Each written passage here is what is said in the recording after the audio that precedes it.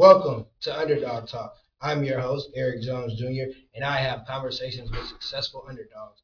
And today we have Miss Katina Washington, another successful underdog, just like any other episode. But before I let her say anything, let me tell y'all this lady is an entrepreneur, businesswoman, author now. She serves in the community. She's like one of the goats women of Indianapolis. How are you doing today? I'm doing great. Thank you. You're welcome. Such a great introduction. Yeah, I Wow. Thank you. Yeah, I been watching Shannon Sharp, and he be giving good intros, so I got to give better intros when I have people on. That's a good person too. Yeah. Yeah. I like his interview. Yeah, me too. So, you've been on my bucket list for guests because of what you do and who you are. Like, I'm not from Indianapolis, but I've been here like my whole adulthood, and I've always heard about the She events, and I'm like, who is this lady? And then I went to an event in the summer. It was at the convention center, and just to see it, it was like wow. And just to know the opportunities that you give people, and I took your business acceleration course, and that was great. Got the book. I'm still looking at it. Applied for the grant. So, um, what makes you want to be a servant to the community? Mostly because first of all, I always like entrepreneurship, right? When I was a kid and my mom would call like the bootleg cab, right? I just looked at the bootleg cab driver like he was an entrepreneur, right? And the only thing I tell people this all the time in class, I'm like, the only thing they had missing was the technology, right? And then I look at places like Collins Fish Market, who was in our neighborhood, and he would do dry cleaning, and he had a variety store, he had a video game room, you know what I'm saying, and things like that. It's just he didn't have the resources to make it into a Meyer, but like his place was like a mini Meyer, right? So when I got into entrepreneurship, I was just learning as I go, right? And so I became the woman that I needed, right? Just finding resources and bringing them back to my community, and that's how. I mean, that's where my inspiration comes from. Just being that person that I needed, when I became an entrepreneur. I love that. That's why I asked that, because that's one of the things I remember you saying is you became the person that you needed. Before we get into who the person you were when you needed who you are today, need a fun fact from you. I always ask my guests a fun fact. I'm a really great hula hooper. Okay. Yeah. Even in my old age, like, yeah, I take them down. Okay. I, I can move my hips because I can dance, but I don't know if I can hula hoop. I don't know. Yeah. I love to hula hoop. It's fun. It's something that I did as a kid, so it's a very nostalgic moment for me when I'm hula hooping and everything. So yeah, I love hula hooping. I love to play jacks, even today. Like I'm great at jacks. Those were those pastimes, when I was a kid that I loved, and I still love it as an adult. Like I think I'm still a kid. Like, I'm kind of living out a lot of things that I didn't do in my childhood. Yeah. Right now, today as an adult. I'm still a big kid. Like I think like just the imagination that we had as a kid, you got to have that same imagination as an adult. And then it's like some things maybe your parents couldn't take you to or whatever. Now as an adult, it's like I can go here. I can do whatever I want. So I understand that. So my fun fact, I am a spades champion.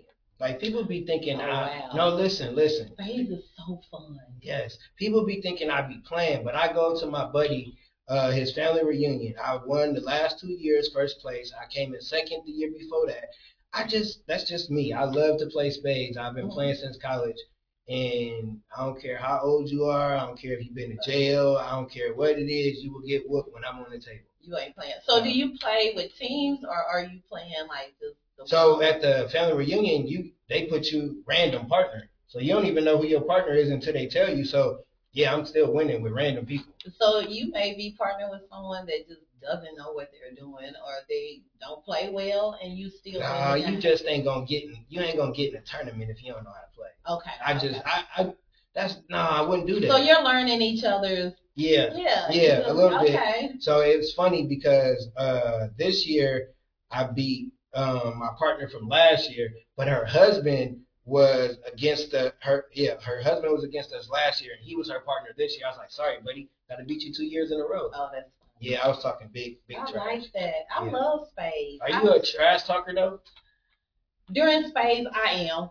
Okay. I love to play you in spades too, because I am. Because I think I'm pretty good at spades. Like when I was younger, my brothers, they would like when they would play spades and stuff. They never allowed me to jump in the game or whatever. But now that I'm an adult and I play spades, I'm like, this is fun, right? Yeah, it is. Yeah, and I'm ready for the challenge. No, I have not learned that. No, I won my first time.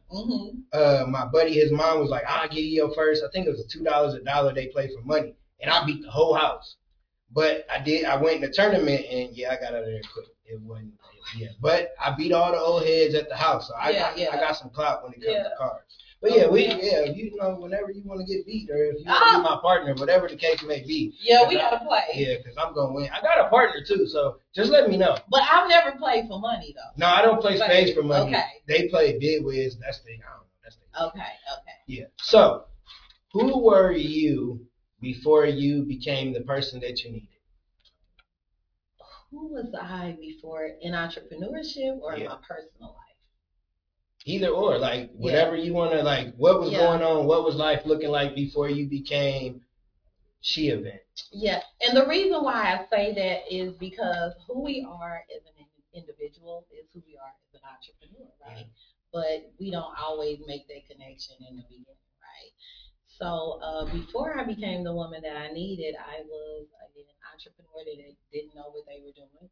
I was a person who didn't really know what I was doing, but I was always pretty clear on what I wanted and the goals that I was, reaching towards. I just didn't really know how to get there. So as things started to unfold, and I'm like, because everything like this chair we're sitting in right now, it was birthed out of a need, right? So I was going around trying to find all these people to do things that really I was created to do. So that's who I was. I was just an individual that was really broken, didn't really have a lot of direction. So you can have a goal and you can see yourself in a certain space or a certain position, but it doesn't necessarily mean you know how to get there. So I was that person. Yeah, I think that's somewhat where I'm at right now. Like I know how to get there because I've had like different coaches and been around people, but it's like I haven't saw someone in front of me. Like I see them on the computer, I know people from online, but nobody I've been around like personally. I've walked with or I've seen them go from here to there. So that kind of I won't say slow me down, but it doesn't help me because that's the kind of person I am. I need to be face to face. I don't like emailing. Don't email me. I need to see you, video call, something of that sort, rather than just being able to read about it or see it online or something of that sort. So I'm kind of in that space. I know what I want. I know where I want to go. I see it.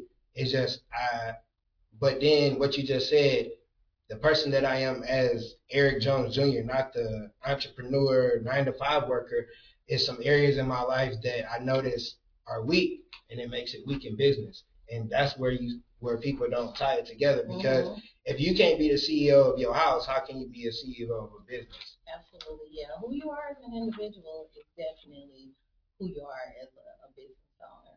So, what was one of your toughest obstacles when you first started, when you were like on your journey?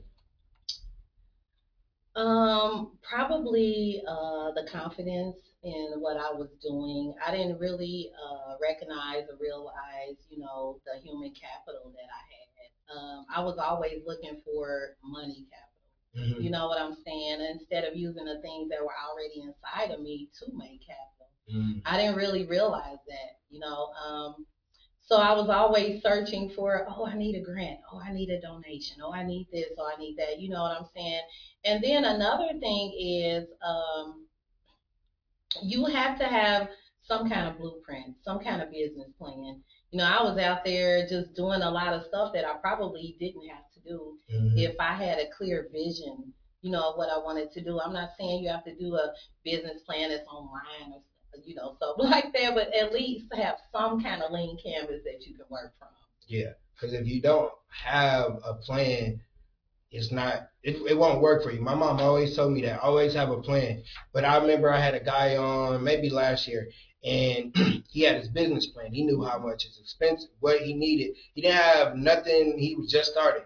His sister's boyfriend was an investor. They, having dinner, they talking, and he's like, "Yeah, I've been looking for investors." He was like, "Okay, what's your business plan?" He had one to show him. Now he got the investor. Because if you don't have a plan, and say you do run into somebody, and they're like, "Oh, I want to help you," you don't even know what the heck you want to do. So it's like, Absolutely. I don't know what to do. So always, that's one thing I've created, like a plan for what I want to do with the podcast, what I want to do with speaking, what I want to do with different stuff, because everything is different. And if you don't know, not necessarily the end goal or the destination, if you don't know that destination of where you want to get to, you don't know what road you're gonna go on. Absolutely. Absolutely. I like that. Yeah. And have a budget. Things as simple as a budget. You know, you can go out there on what, Google worksheets or something like that and grab a budget. Yeah. So yeah, a budget is important. That's something I hadn't really used, you know, because I was like mixing, mingling funds and just doing a lot of stuff that was not good business practices, you know, but something as simple as a budget, you know, and just having direction and having that lean canvas or that business plan. And another great thing about the our Seeds for Growth program that we have is you can go onto Huntington's website and actually do a business plan at no cost to you. Yeah, it's the Hope Project. They combine forces with John Bryant Hope, and they offer that. So you can go on there, complete the you know, you just input all your information. Hey, print out your business plan, and Huntington foots the bill. So that's one of the resources out there. So at this point, it's really no reason for not having a business plan when they offer it at no cost to you. Yeah, it is. Like, and that is a great resource. Well, it costs you your time, but yeah, it costs you your time. Yeah. Because a lot of people, especially if you grew up from around the way, you always see, like you said, you saw people that had the potential to be a Myers or a Uber, but they didn't have the technology, or they didn't have the certain resources, or they didn't have the paperwork right. So sometimes, you get people, they doing the hustle and they thinking all that, and then boom, you ain't do your taxes because you ain't budget. You don't know how. Listen, the first 2 years when I did taxes and I didn't never write nothing down from it, I had to go all the way back the whole year, do all that. And I'm like, man, I could save time by just actually having it and putting it in there. And that helps. So did you have a mentor, or did you, like, your mindset change when, like, the light bulb went on of, oh, I'm on the right path, but I'm doing this wrong? Yeah, I had several mentors along the way, and I still have mentors. And I will admit, all of the mentors that I had, they challenged me. They really challenged me. Two of my mentors, for an example, when I had my event at the fairgrounds, they were like, you need to go up on the price for certain spaces, in certain areas, prime locations and things like that. I'm like, no, I don't want to do that because of this, that, and the other. But they were right, because when I put them out there, those were the spaces that sold first. Because there were people who wanted those prime locations. So when you are in business, and you get mentors, you really have to be open. Do a little research about them, and if they've shown a proven success, especially in business and maybe even in your field, they may know what they're talking about. So just be open to stuff like that and to listen and learn and grow. And I'm not saying that it'll always work, whatever they suggest, but definitely be open to it. Yeah, I got a coach, and he was great.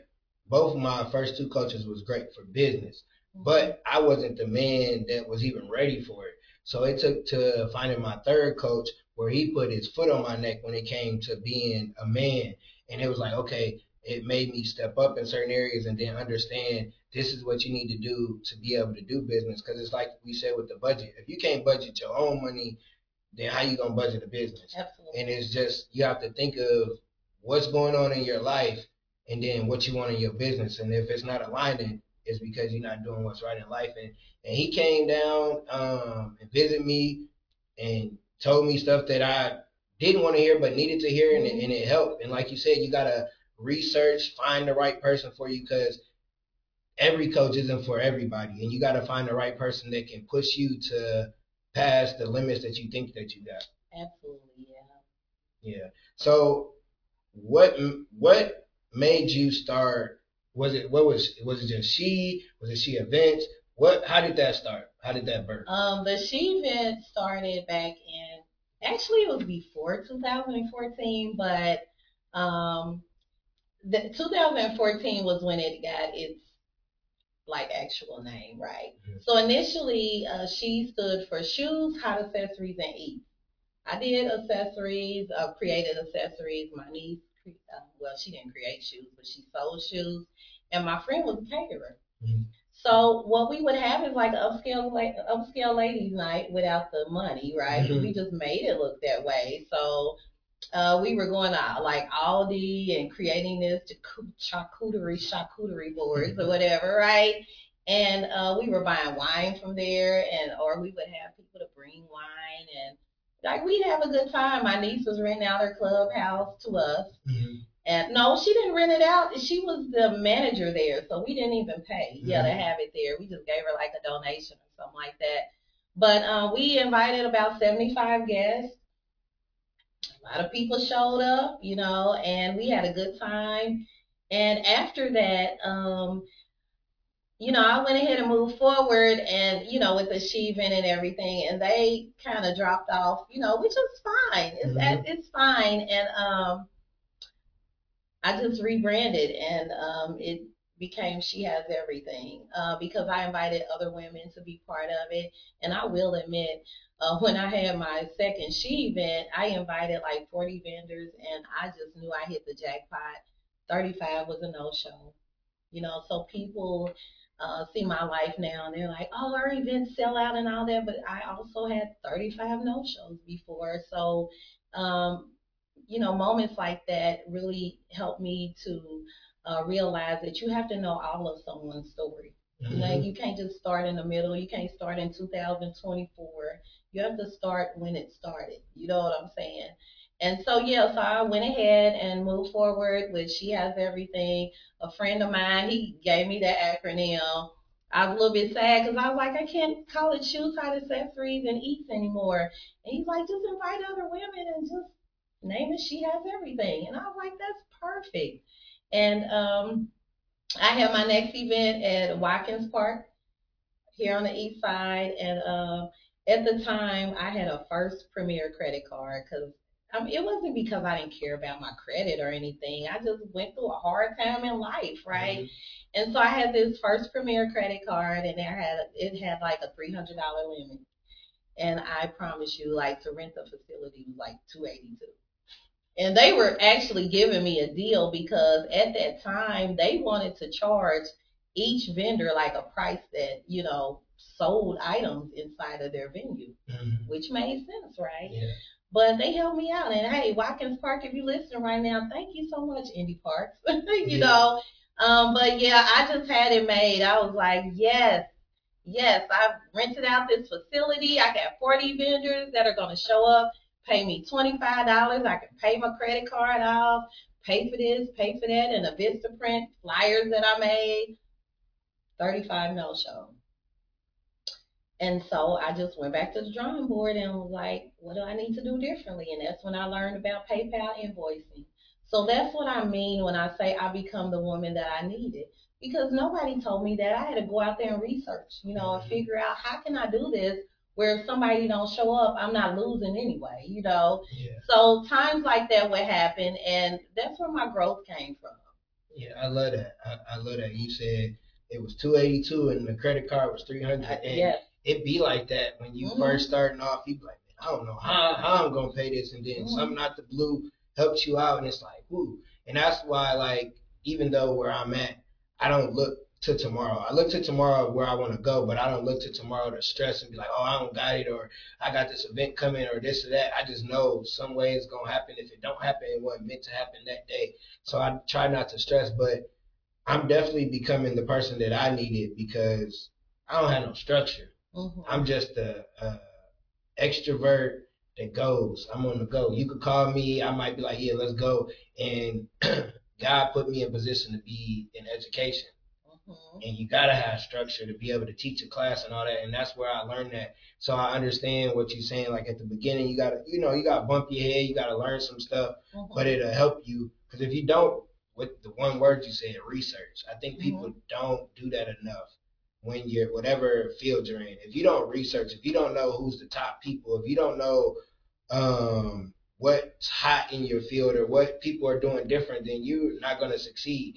If you don't, like in with podcasting, I watch the top podcasts. I know my production and everything is going to be there, but I can be somewhat similar. It's like graphic design. I've done all my graphic designs, at least probably 90% of them. But I learned as I went, and I've learned, oh, this how you do this, or this how you do that, and by asking questions too. Wow. So yeah, and this is the crazy thing. I went to school for computers. Did you really? Yeah. So are you IT? No. I went to school for it. I went to school to sophomore year. Grades was horrible. Then I went again to sophomore year, and I just was like, I didn't like school anyway, so I just stopped. But it's funny because that's what I went to school for, and that's what the world has become is technology. Yeah, this technology is taking over. I didn't graduate from high school. I didn't. And yeah, it's a long story about that. But yeah, I didn't graduate from high school. And I won't really say that I liked school when I was in school. I think I liked it more for the social aspect of it. Just going and meeting new friends and talking to my friends and passing letters. Like I was more the social networker, in school. But then when I went to college, I really liked it. I went, got my GED, and then I went back to school. And at that time, I really liked school. I like the culture of college. Yes. Just people from all different kinds of walks of life. Because you got your grandma in there, the young student who, may have dropped out of the, big university and now they're going to the small community college or something like that. But you just met people from all walks of life. I love the culture. Of that. That's one thing I tell my friends that some of them that I'm still cool with that we went to college. I'm like, man, we dropped the ball, not on the school part, because I don't think the ones that I'm still cool with, nobody graduated, but the cultural and networking. Because if you like some of the people, I remember them from school. I'm like, dang, this one dude, he does stuff with Earn Your Leisure, and I remember he was either a little older. He went to school at IU. I went to Ivy Tech, but I was cool with everybody at IU campus. But I remember him, and I'm like, man, we missed out on the networking part of getting to know people and just being able to build.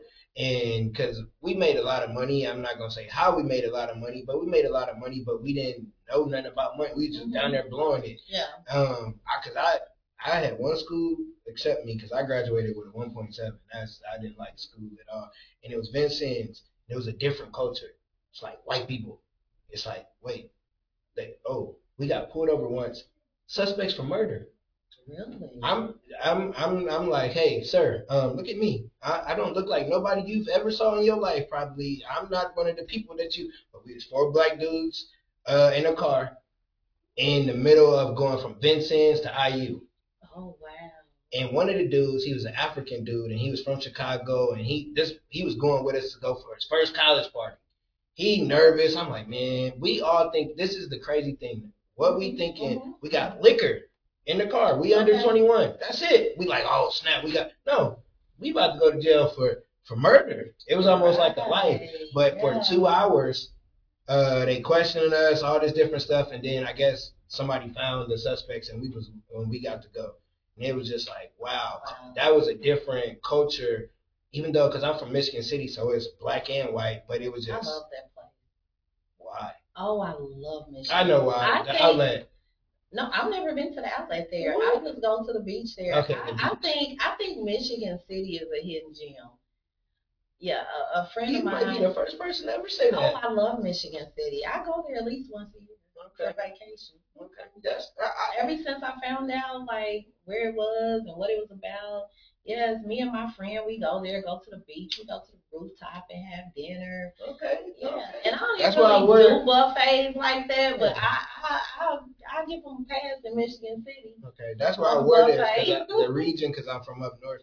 Okay. Yeah, so you might be the first person to Oh say that yeah. without going to the outlet, but people don't realize it's a beach and It's a beautiful it's beach. it's dope. Like when I was younger in high school, because I haven't lived there since 18. On Sundays, it was like everybody from Chicago, from South Bend, Gary would come, and you just walking the pier and just having a good. I mean, it was some violence, but not like now. But it was like a fun time every Sunday. You went to the beach. That was something to do. Like people don't realize how much. Man, I would be there. Well, I can't say that because, like, I have a friend that moved to Florida, and she's like, "I'm gonna be at the beach every day." And then when she go to Florida, I'm like, "You go to the beach every day?"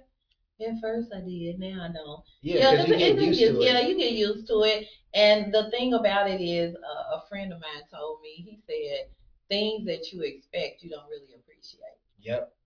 Yep. And I was like, "Oh, yeah, that makes sense." Yeah, because the people that live there, you see people that live there and they might take a picture here and there, but it's not like if you was to go there and be like, I ain't been to the beach since last year. This is fun or whatever. But yeah, to us it's not really. I don't know. Yeah, when I moved to the beach, I'm expecting to go there every day and hang out. And when my family come here, we going to the beach and this and that, the other. Then when they get there, you like, yeah, I'll go because my family want to go, but I'm over it. It's like people in Atlanta. Like if you go there and people that are actually born, raised from there, it's a different experience going to hang out with them than going to one of your friends that you grew up with that lived there for a couple years. Because they taking you to Waffle House, they taking you to a place called Thumbs Up. It's a whole different experience. It's a whole different experience. Like you go in a different place that's real Atlanta, and so it's different when somebody actually lives in a place. It's like here and now. They said it was a beach, but I don't think it's a beach. Is it a beach? Is it really like a somewhat of a beach? I have not been, but I've heard about it. I've heard about a couple, one in Fishers and one in Hallville. Yeah, I don't know where the Hallville one would be because I just recently moved from Hallville and I ain't see no beach. I ain't see where it would be a beach and where it'd be safe to have a beach in Hallville. I don't think. Yeah. I heard that it was really nice, but I haven't seen it. No. He's like, no. It's like the Loch Ness monster. Nobody ever seen it, but it's a story about it. I don't think it's real. Funny. Yeah. So speaking of funny, I remember when we were in class and you said that you think you're funny. I do. I actually want to do stand up one time. You do? Oh yeah, I like to do an amateur stand up. I think I'm so funny. Yeah. I'm the same way. I tell people that all the time that my bucket list is to do amateur night because I feel like I tell great stories and I'm just funny. I don't know. I like to laugh. I like humor and all that good stuff. So yeah. So what is a movie and a show that you would watch that's gonna make you laugh? Forrest Gump. Forrest Gump is one.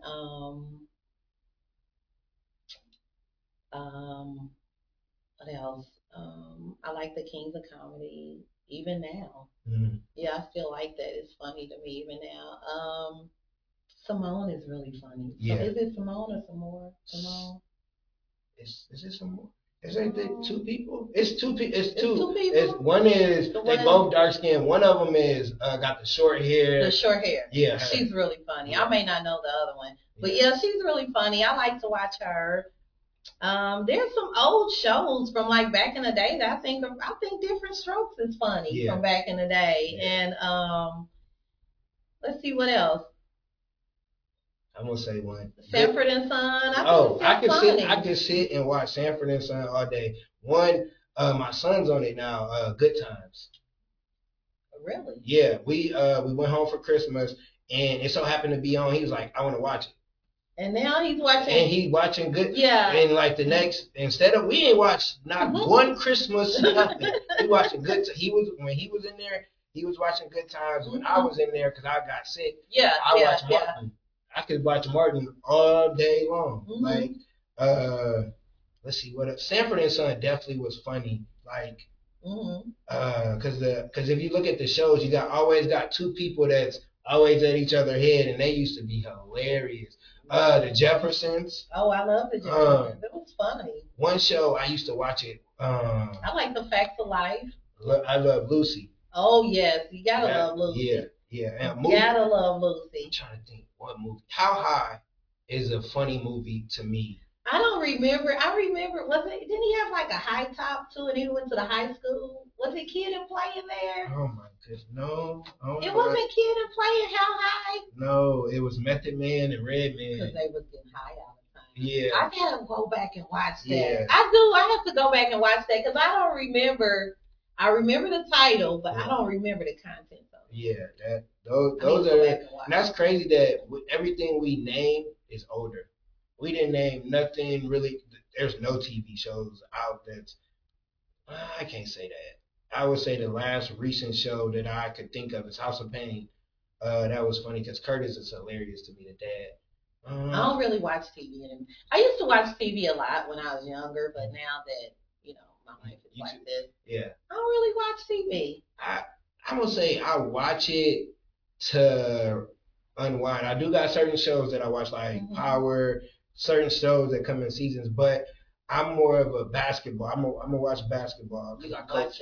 Yeah, I'm gonna watch basketball, or I'm gonna watch something funny, and usually it's like 85 South, or somebody's like podcast, or it's not too many new stand-up. I do like watching like interviews. I really love Shannon Sharp. Yeah, his interviewing style. I like Funny Marco. Yeah, like Open Thoughts is one of my favorites. Yeah, I could do that because I be doing that at school with the kids because I work with the kids and they be saying just some dumb stuff and I just be like, really? And my face, I don't say nothing. My face, he cracks me up. Him and Nicki Minaj one was funny because I haven't seen that one. That's one of his latest because I think when people get on there, you got to understand how to be on there. It's to be sarcastic and it's like The Office. Did you ever watch that? No. Oh, that was so I've never seen The Office, but I should watch that because I've heard several people say it's dry humor though, but it's hilarious. Okay. You gotta if you don't understand dry humor, you won't think it's funny. Like I love Saturday Night Live.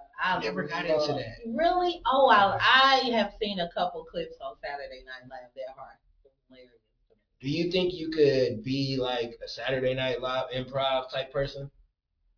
No, mine would be that old hole in the wall. Mm-hmm. Yeah, that hole in the wall where they sell the drinks with those one small cups that if you squeeze it too tight, it folds and stuff like that. Yeah, that's me right there. I'm that old hole in the wall. I think I can do improv. Like I feel like me and my college buddies. We were 85 South before 85 South became to the world. Like how they just joke and different stuff. Like if you came to our apartment, if you couldn't joke, you might not want to come over. Yeah. Because it's at least 4 of us that live there. Over. It's over. And if one person gets you, the whole house gonna get you. So it's over with. But that's funny that a lot of people might not know that because when you working, it ain't a smile, it's serious face. I'm getting this business done. Yeah. So just to know that there's a funny side or get to know the person. I love do you joke on your joke with your employees or joke on them? Oh yeah. We laugh and have fun all the time. I always tell them, I'm like, I'm gonna do a stand up one day, and they're like, okay, let's do it, because I have them cracking up all the time. You know, the shop owners and stuff like that. Like I said, I don't really know like the funny shows and all that. It's just really just jokes about just life. Yeah. You know what I'm saying? As you got older, do you like a joke? If you're just a funny person, a joke gonna come in your head, but do you be like, dang, why did I think of that? Yes. Because it takes a real creative. Like I even listening. I didn't listen to the whole thing, but I did listen to part of Cat Williams. Yeah. And like it was some parts that were funny, but some of the stuff he was saying, I was like, wow, he's very intelligent. Yeah. You know what I'm saying? And so I think, like, to be a comedian, you really have to think like, yeah. I mean, you gotta, Yeah. go underneath the surface Yeah. and really, yeah. Yeah, because I think for me, I think just telling about my life, because I'm one of those people, and you won't believe this. That's a part that I have on the show. We'll do that after I say this, but I see stuff that's just crazy. Yeah. For no reason. Yeah. Like, why? Why did I see that? Why did this happen and I saw this? Like, I don't know, but I always, and I can tell a crazy story. So you won't believe this is something that happened to you, something that you saw that it's like, wow, I wouldn't believe it. I'm trying to think. Because the most recent one that I remember, I just said it because I recorded the other day. What was it? I can't even think. I know what it was. My daughter. This is how times is different. We was talking and we wasn't arguing, but it was like asking a question, and she said nigga, and she said damn in a sentence, and I was just like, who? She was doing somebody here. Well, how old is she? 18. Okay. Yeah, okay. but I'm like, first off, don't cuss or say that at me. But it was just inside. I was like, oh, she's saying nigga to you. Yeah, and because we was talking, oh, and really? and I didn't take it as she was saying that directly. That's just how she talked to people, and me and her have a cool way. But I just was like, wow, I really have a young adult child, and our conversation is different. Like, when did I cuss in front of my mom? I was in my 20s. I had went to college and then came back. Like, my kids is comfortable. You won't believe my kids. They not comfortable, but if they say a cuss word, it ain't really like, oh, I'm gonna get hit or anything. Back in my day, you're like, I'll say a cuss word. My mom's stealing on me. I ain't even come out of nowhere. Yeah, huh? I cussed, but I never cussed around her, and I didn't cuss around my dad till almost I became a dad. Like, did your parents cuss around you? Yeah. But you knew. Yeah. You knew. Yeah. My granny knew that was a my granny cussed. Both my grannies cussed and my mama cussed. My dad, he cussed more now than he did that I remember. But yeah, I wasn't playing. But that was my you won't believe this. I just was shocked. I was like, it's just us three in here. Who is she talking to? Like, I know we cool, but I ain't your friend. And that just was shocking. And my son, the first time I heard him cuss was on the basketball court. Something happened, and he was like, "Fuck!" I was like, "Oh, wait a minute, sir! Oh, wait a minute! You cussing?" And it's like some people are really intense though about when they play basketball or they're watching or. Yeah, trust me. I was at the Colts game Sunday. Like, people get serious about them sports now. See, as I've got older, I don't as much. I used to be a die hard.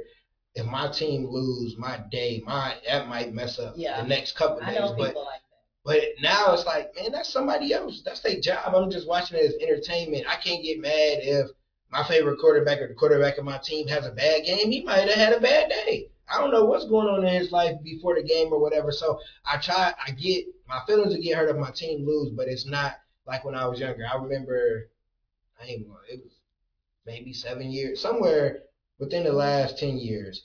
And the Packers lost. We were on our way to the Super Bowl. Should have won.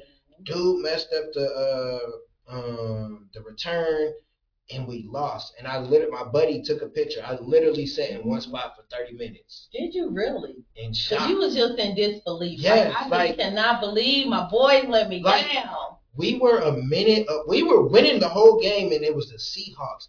And my mom, her husband, I never called him my stepdad because when they got married, I was grown. But he's always been around, and he was a Seahawks fan. And I didn't like him because of that. Like, because, it's like football, it was rivalry. It's like, I'm really mad at somebody or don't like them because of a football team. And I had to change that. You was serious. Yeah. I was serious. Like, when I watch a game of my team playing, if you ain't used to yelling, cursing, and you might was go passionate about that. I've been that way since a kid. Yeah. Oh, wow. So I'm my dad, his best friend used to take him to Bulls games. This is when the GOAT played, Michael Jordan. They would go. These Negro, well, the one man was white, but this nigga knew I love basketball. Basketball was all I did, all I talked about. That was me. He took my mama. I'm like, why would you take her? She don't even know nothing about basketball. I'm like, why? He was like, this is joke. He was like, well, we were so high we couldn't see Michael Jordan either. Oh my God, that's funny. No, that's funny. No, yes, no. That's an experience too. Yeah, but why didn't he take me? He didn't take you. That's okay. It's okay. No, it's not because that bothers you. Yeah, it does. Because my son are you a grandma? I am a grandma. So what is it with you grandmas that y'all dislike us, or y'all didn't have McDonald's money? Y'all didn't have the money for us, but y'all got everything for the grandkids. I know, because because the circumstances are different. When I had my kids, we was in Carriage House, okay? Yeah, and nothing against that at all. But I'm speaking from, we were in Carriage House living in which one, East or West? East. In an assisted living situation, right? There are people who pay you regular rent. I was not one of them, okay?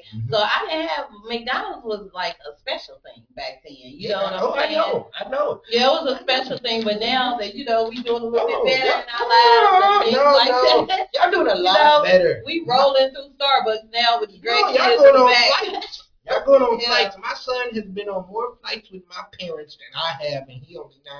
Oh my God, that's so funny. No. Yeah. Oh, and look, they guess who they took him to go see? His favorite basketball player.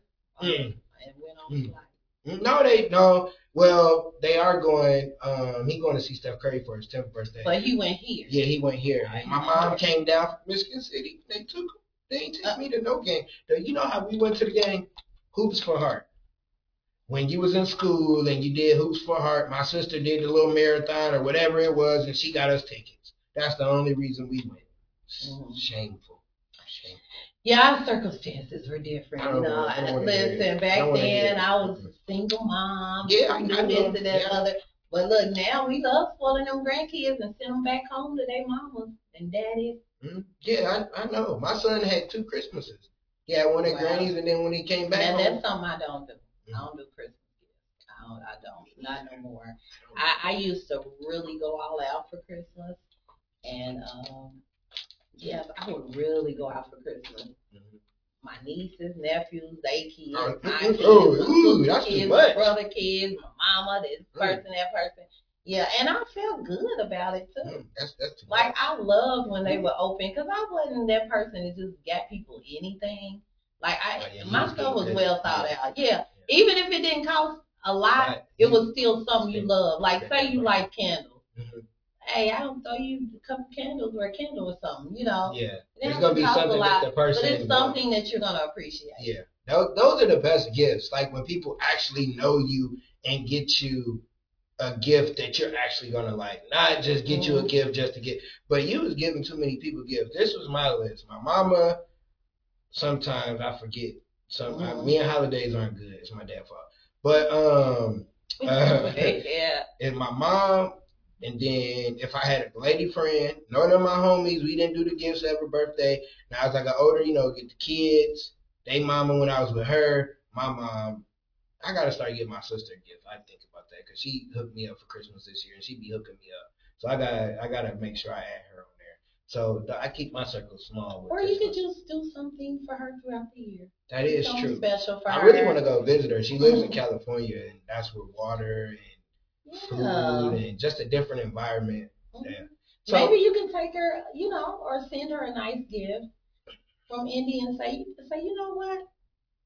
You really looked out for me, and I've thought about that, and that fed my soul. That made me feel good. I just want to do something for you, and I'm gonna come and visit you too. Yeah, it's gonna make her day because it's unexpected for one. Yeah, and that's for me. And so then you're confirming that what she did was a great thing and it impacted you the way that she intended.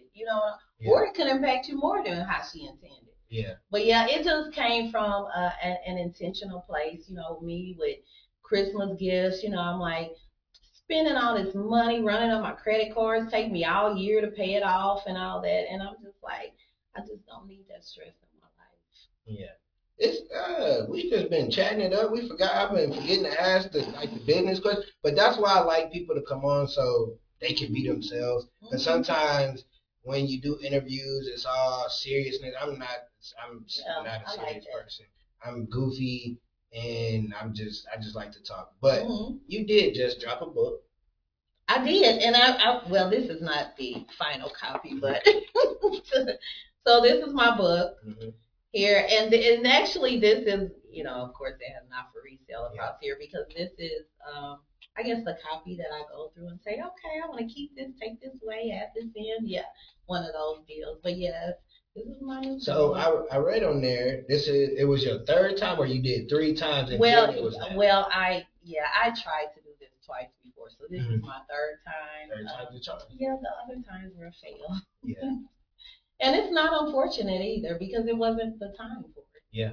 It wasn't the time for it. And actually, I kind of feel some kind of way, because the second time I tried to write, kind of reached out to a couple friends and looked at some things I wrote. Yeah, and they weren't feeling it. And I was kind of feeling like, dang, but you know what? It wasn't good. Yeah. Sometimes we're so offended, you know what I'm saying? And it wasn't a good read. I think this one is a good read. I'm thankful for the time that I've grown. Actually, I wrote this book during my sabbatical that I took in November of last year. Okay. November 2023, just a little bit over a month ago. I wrote this book in the first 2 weeks of my sabbatical and sent it to my publisher, and here we are. That's a little bit over a month later. Yeah, a little bit over. But you know what? During the sabbatical, you're able to. One thing that you accomplish is you find out who you are. We think we know who we are, but you don't until you're alone.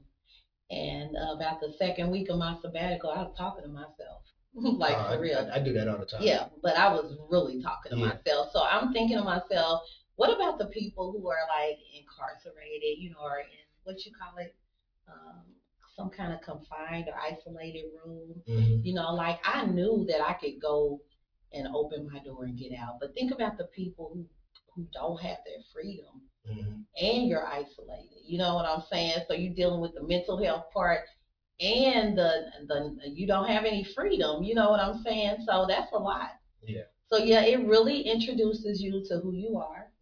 And I really found out who I was, and that's when I came up with my title, Becoming Whole, because I think that's where I'm at right now.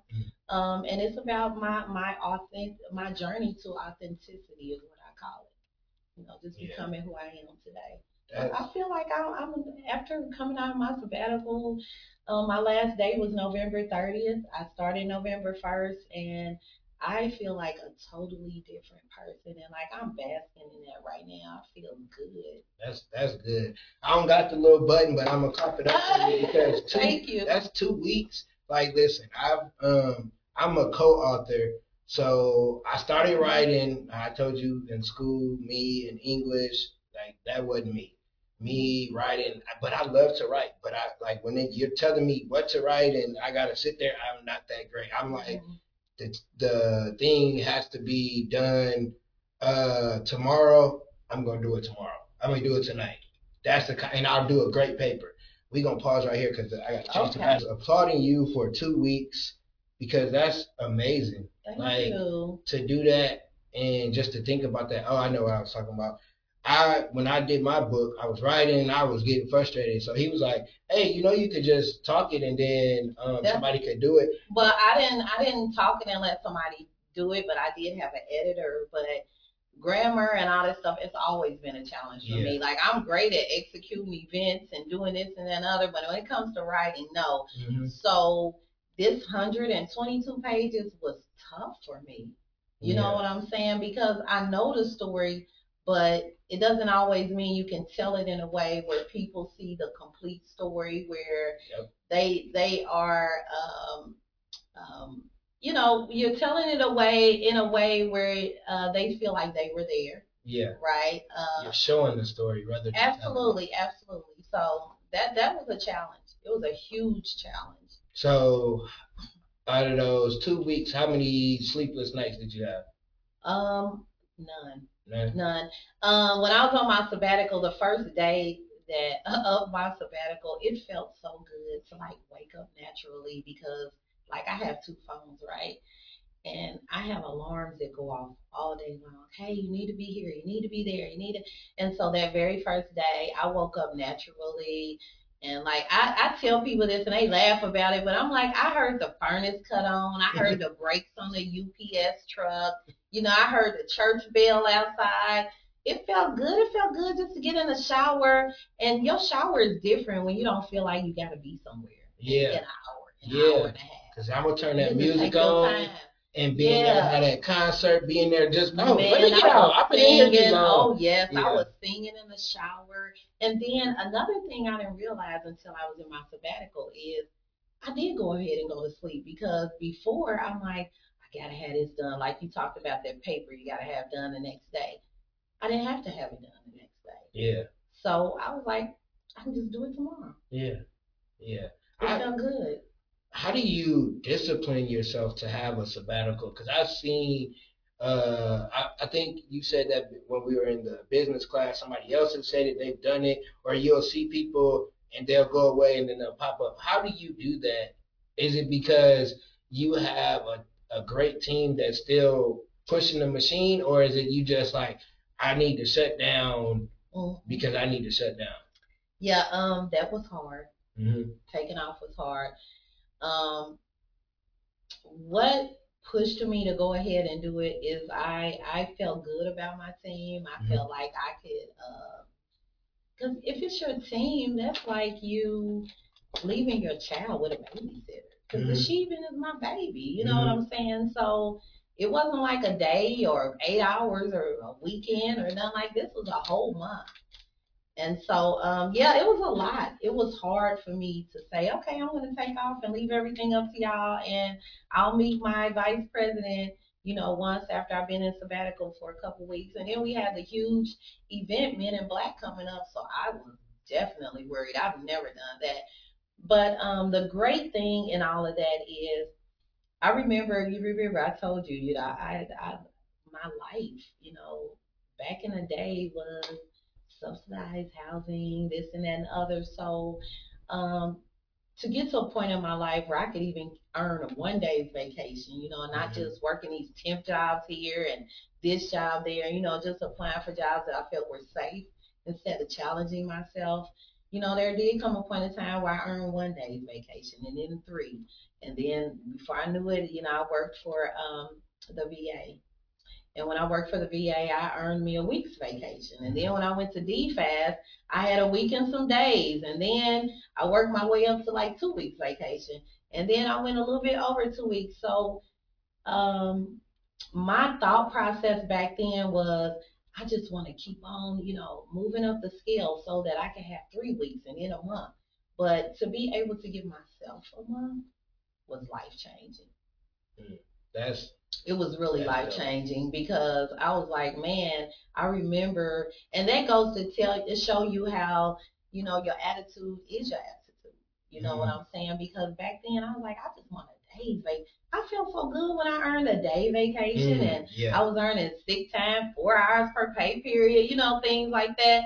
So just to give myself a month off, I was like, I deserve this. Yeah.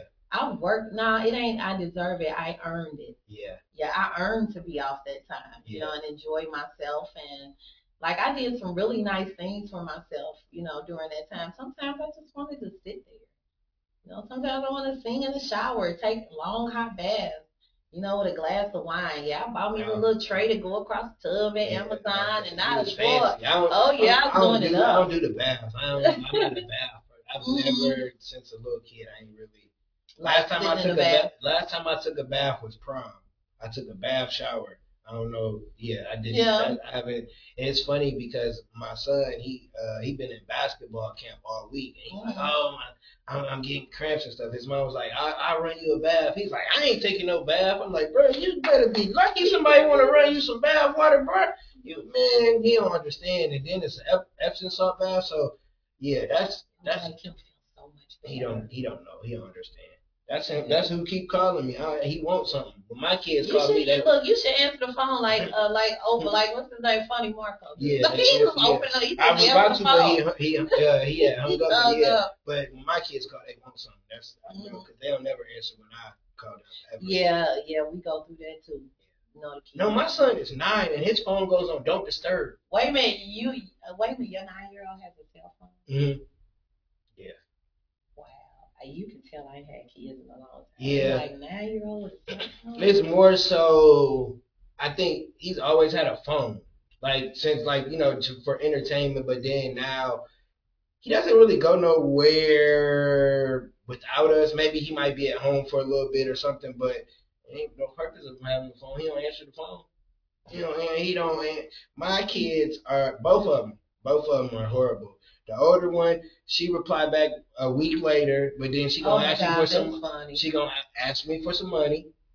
Okay, all right. Hey, how you doing? You all right? So reply to ask. Yeah, yep. That's how my kids are. It hurts my heart. But you know how they see on Facebook when they who do you need to if you call somebody and they didn't answer and you'll win $1 million. I'm calling them two and my dad. They don't never answer the phone. But that's dope. That what you said, you earned it. You didn't. It wasn't like, oh, here you go. You just gonna get. No, you earned it from all the years. And I work at my job. You get I think 2 days personal, and then you get a lot of more sick days. So I have a lot of mental health days because that's on the sick day side. Because y'all not about to make me only use 2 days, and then I got all this other stuff. Or I just might want to take off because I'm tired of y'all and these kids. And like for you not to be able to do that, I wouldn't care if I didn't get paid on that day if I ran out because I feel like you gotta have those mental health days. You were able to have a mental health month where you were able to just take off, and that's where I want to get to one day, where I'm able to take off for a month and not have to look at. I don't even want to look at the phone. Hey, I'm at the house if you need me. I don't know how you gonna get me, but I'm just in here and I would enjoy myself because I enjoy myself. I had roommates and then I just moved by myself and I be at home and I don't got everything in the crib yet, but I enjoy it. Oh yeah, that peace. It's that peace. I can play whatever music.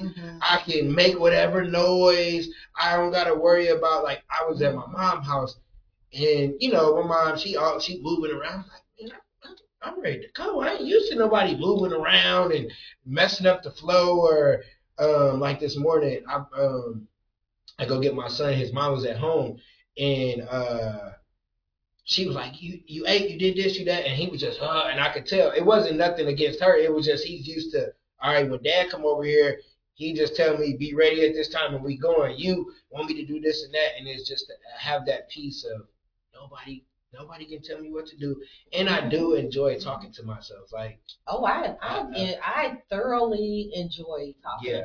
Somebody said one time to me, just don't answer yourself back. I was like, why? Why not? Like, I got to. Sometimes I have some pretty good answers. Because a lot of times with me, it's either me talking to myself or somebody letting me talk. Because when you at home, I ain't got no girlfriend or nothing like that. My kids don't answer the phone, so I don't have somebody to talk to like that all the time. My mom, but when I talk to somebody and they just let me talk and I answer the questions and I figure out whatever problem I needed to solve or whatever idea is bouncing in my head. I figure it out just by talking and being able to listen to myself. Be like, wow, I just needed to say that out loud and it makes sense to me. That's just how I am. Yeah, sometimes when you say things out loud, they do make sense. Definitely. So, with the book, you said it took you 2 weeks. You got it done really in a month. What was the toughest chapter to write? Wow, I think the toughest chapter to write, I would say, is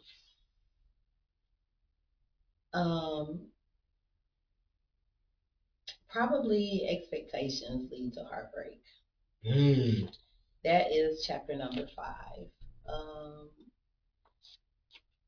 And I will also add that there are a lot of chapters that, I mean, there's only 12, but there are a few chapters that were really hard to write because this is opening my life up to the world. Mm-hmm. You know what I'm saying? Possibly. Yeah. Not just people in Indianapolis, because there's already people, that don't live in Indianapolis that have downloaded or ordered my book. Yeah.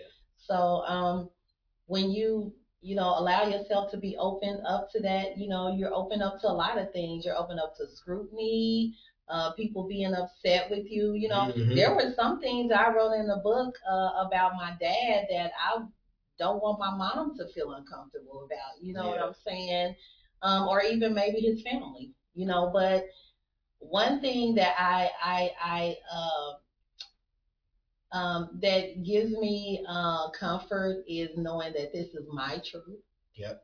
And I am slowly but surely peeling back the layers, because I have so many layers. We're talking about 51 years, almost 52 of layer after layer after layer, things that we really don't deal with. We just on the treadmill, just running, but not really going nowhere because we never dealt with nothing. And everything's so taboo, you know what I'm saying? Yeah. And so when I went through my sabbatical, one of the exercises that my hypnotherapist who I saw had me, it was an exercise, and he had me to lie down on the sofa, and he was like, I want you to sit your 20-something-year-old self on your lap and give her advice.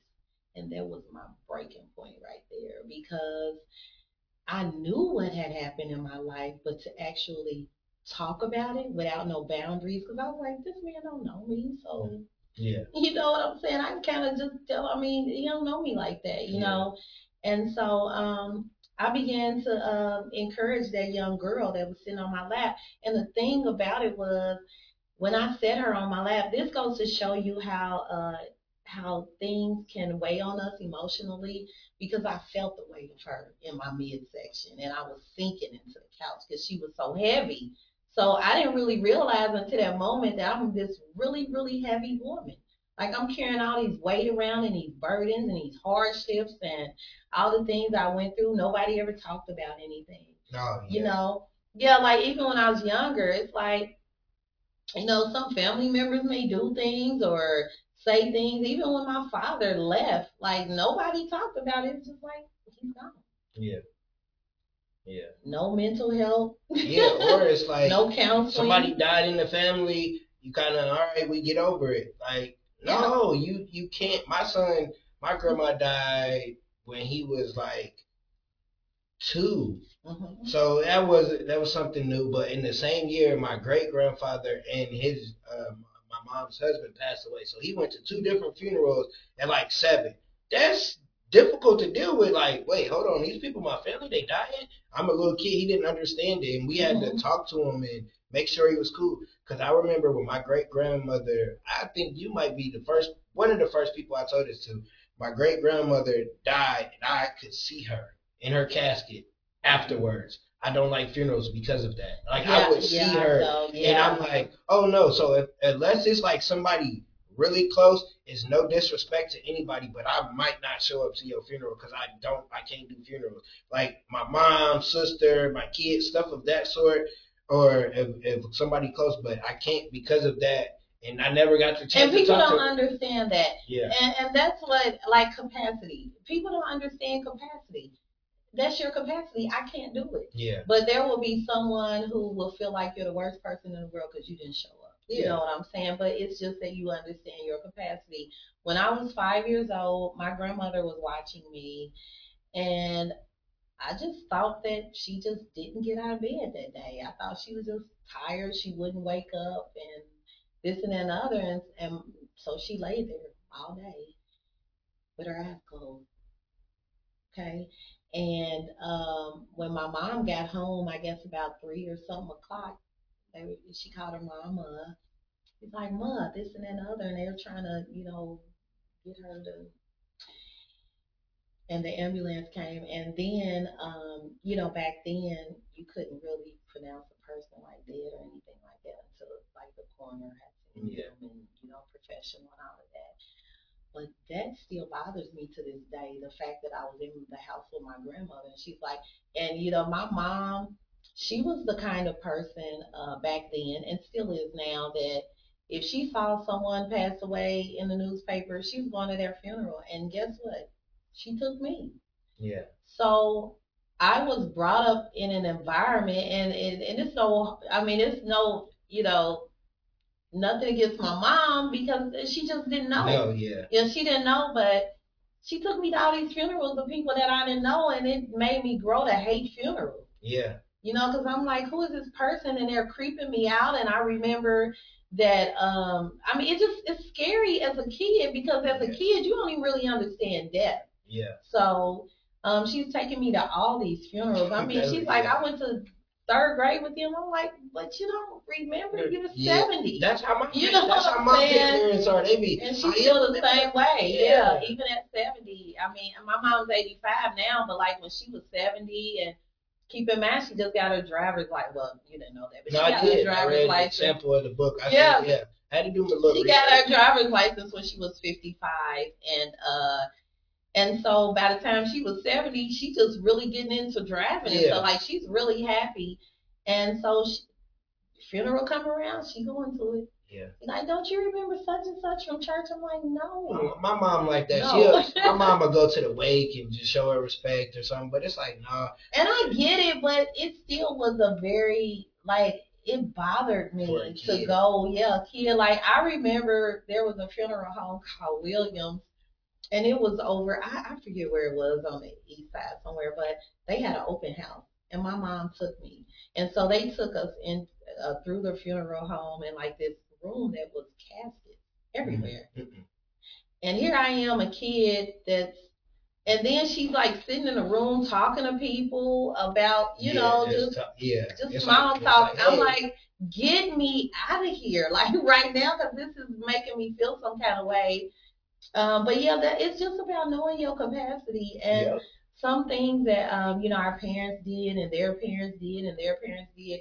We never broke that curse, so it just, and I won't even call it a curse. I'm just saying it's not good for me. You know what I'm saying? Yeah, it is not. I don't think it's good for kids in general because wasn't the same as with your grandma, but my grandfather, I think he had cancer, but he never wanted to go to the hospital or anything. Mm-hmm. So we were at my dad's house and we get a call. He gets a call. I knew what the call was. For something in my body told me it's about my granddad. Yeah. So when we got, my granddad was like 300 pounds, 6'2", big guy. And he always was in his rocking chair. So when we went over to the house, he was there in his rocking chair. And this is like my best friend, my guy. And I just looked like, wow, he gone. And just you seeing it. And then you got the Drew, because he died overnight. And it's just like, what in the world? And then I'm the only, like, my dad was there, but I was like the man my mom and grandma snapped, ugly, cried on, and I gotta handle the weight. I'm like, man, what is going on? I'm not, I'm not even a hugger. Or when you cry, like it'll make me cry because I don't like seeing other people. So and I'm like, what in the world? And now that I remember, like, you didn't really talk about it. It was like, okay, granddad gone, make sure Granny straight, call her, be a little more attentive to her. But it was like, what about me? Yeah. Because that's the year in school I went horrible. I was in regular school and night school. That's how bad I was. Because I was like, man, I'm good. My grandfather died. I just didn't care no more. And my mom took me to my best friend's dad, which was our pastor. And he talked to me like a dad, and he got me straight. And my mom cried and was like, can you just graduate? I was like, all right, I got you. That's why I got the 1.7. She didn't say 2.0, 2. She said graduate. I graduated. So just to remember those different things that happened as a kid and nobody ever talked about it, now it's like, I talk to my son, I talk to my daughter. I don't talk to them in the traditional, I talk to them in my tone because I want them to know that I'm human. Because sometimes as an adult, we don't let kids know we're human. And we're going to make mistakes. Stuff's going to happen. I'm not perfect. I'm going to do stuff wrong. So I want you to know that. I always tell my kids my truth to a certain degree. They don't need to know some of the stuff. But I tell them because I want them to understand you're going to mess up. I'm not going to be mad at you. I'm going to be like, I was stupid. You could have did that. I'm the parent that'll tell my kid the stupid thing of how they could have done it better. Yeah. And I'd be like, should I have told them that? And I'd be like, but that's just me because that's just how I am. But nowadays mental health is so important. It's at the top of my list of priorities. Yeah. I'm all about that, and people say it all the time so loosely. Oh, I'm about self care and I'm no drama and but realistically, hey, some dramas, it's okay.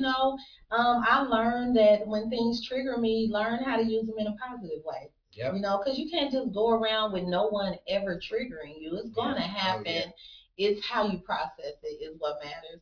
And so I'm learning how to take those things that trigger me, when people try to taunt me and things like that. Yeah. I'm like, yeah. And then with success, you can't fight every battle. No, you can't. You know what I'm saying? And the more that people know you and the more exposure you get, it just opens you up to scrutiny, a lot of scrutiny. So you got to know how to combat that kind of stuff. I used to see something like on social media or whatever, and I'm like, let me go and talk to this person because they got it wrong and this and that and the other. But now just kind of, if I may say something, I may not, you know. Yep. And there's been a couple times that me being talked about worked to my benefit. I got extra followers and stuff because people want to know. They're nosy. They want to know what's going on. Yep. They want to check you out. I've had people talk about me on their page and people come over to my page because they want to find out what's going on. And guess what happened?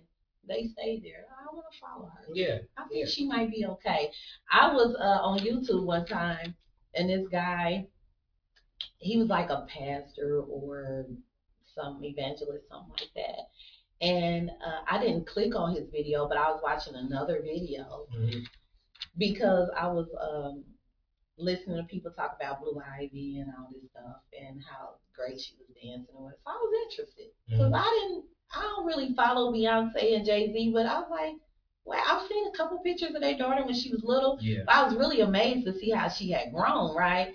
So I click on there and they had a little short.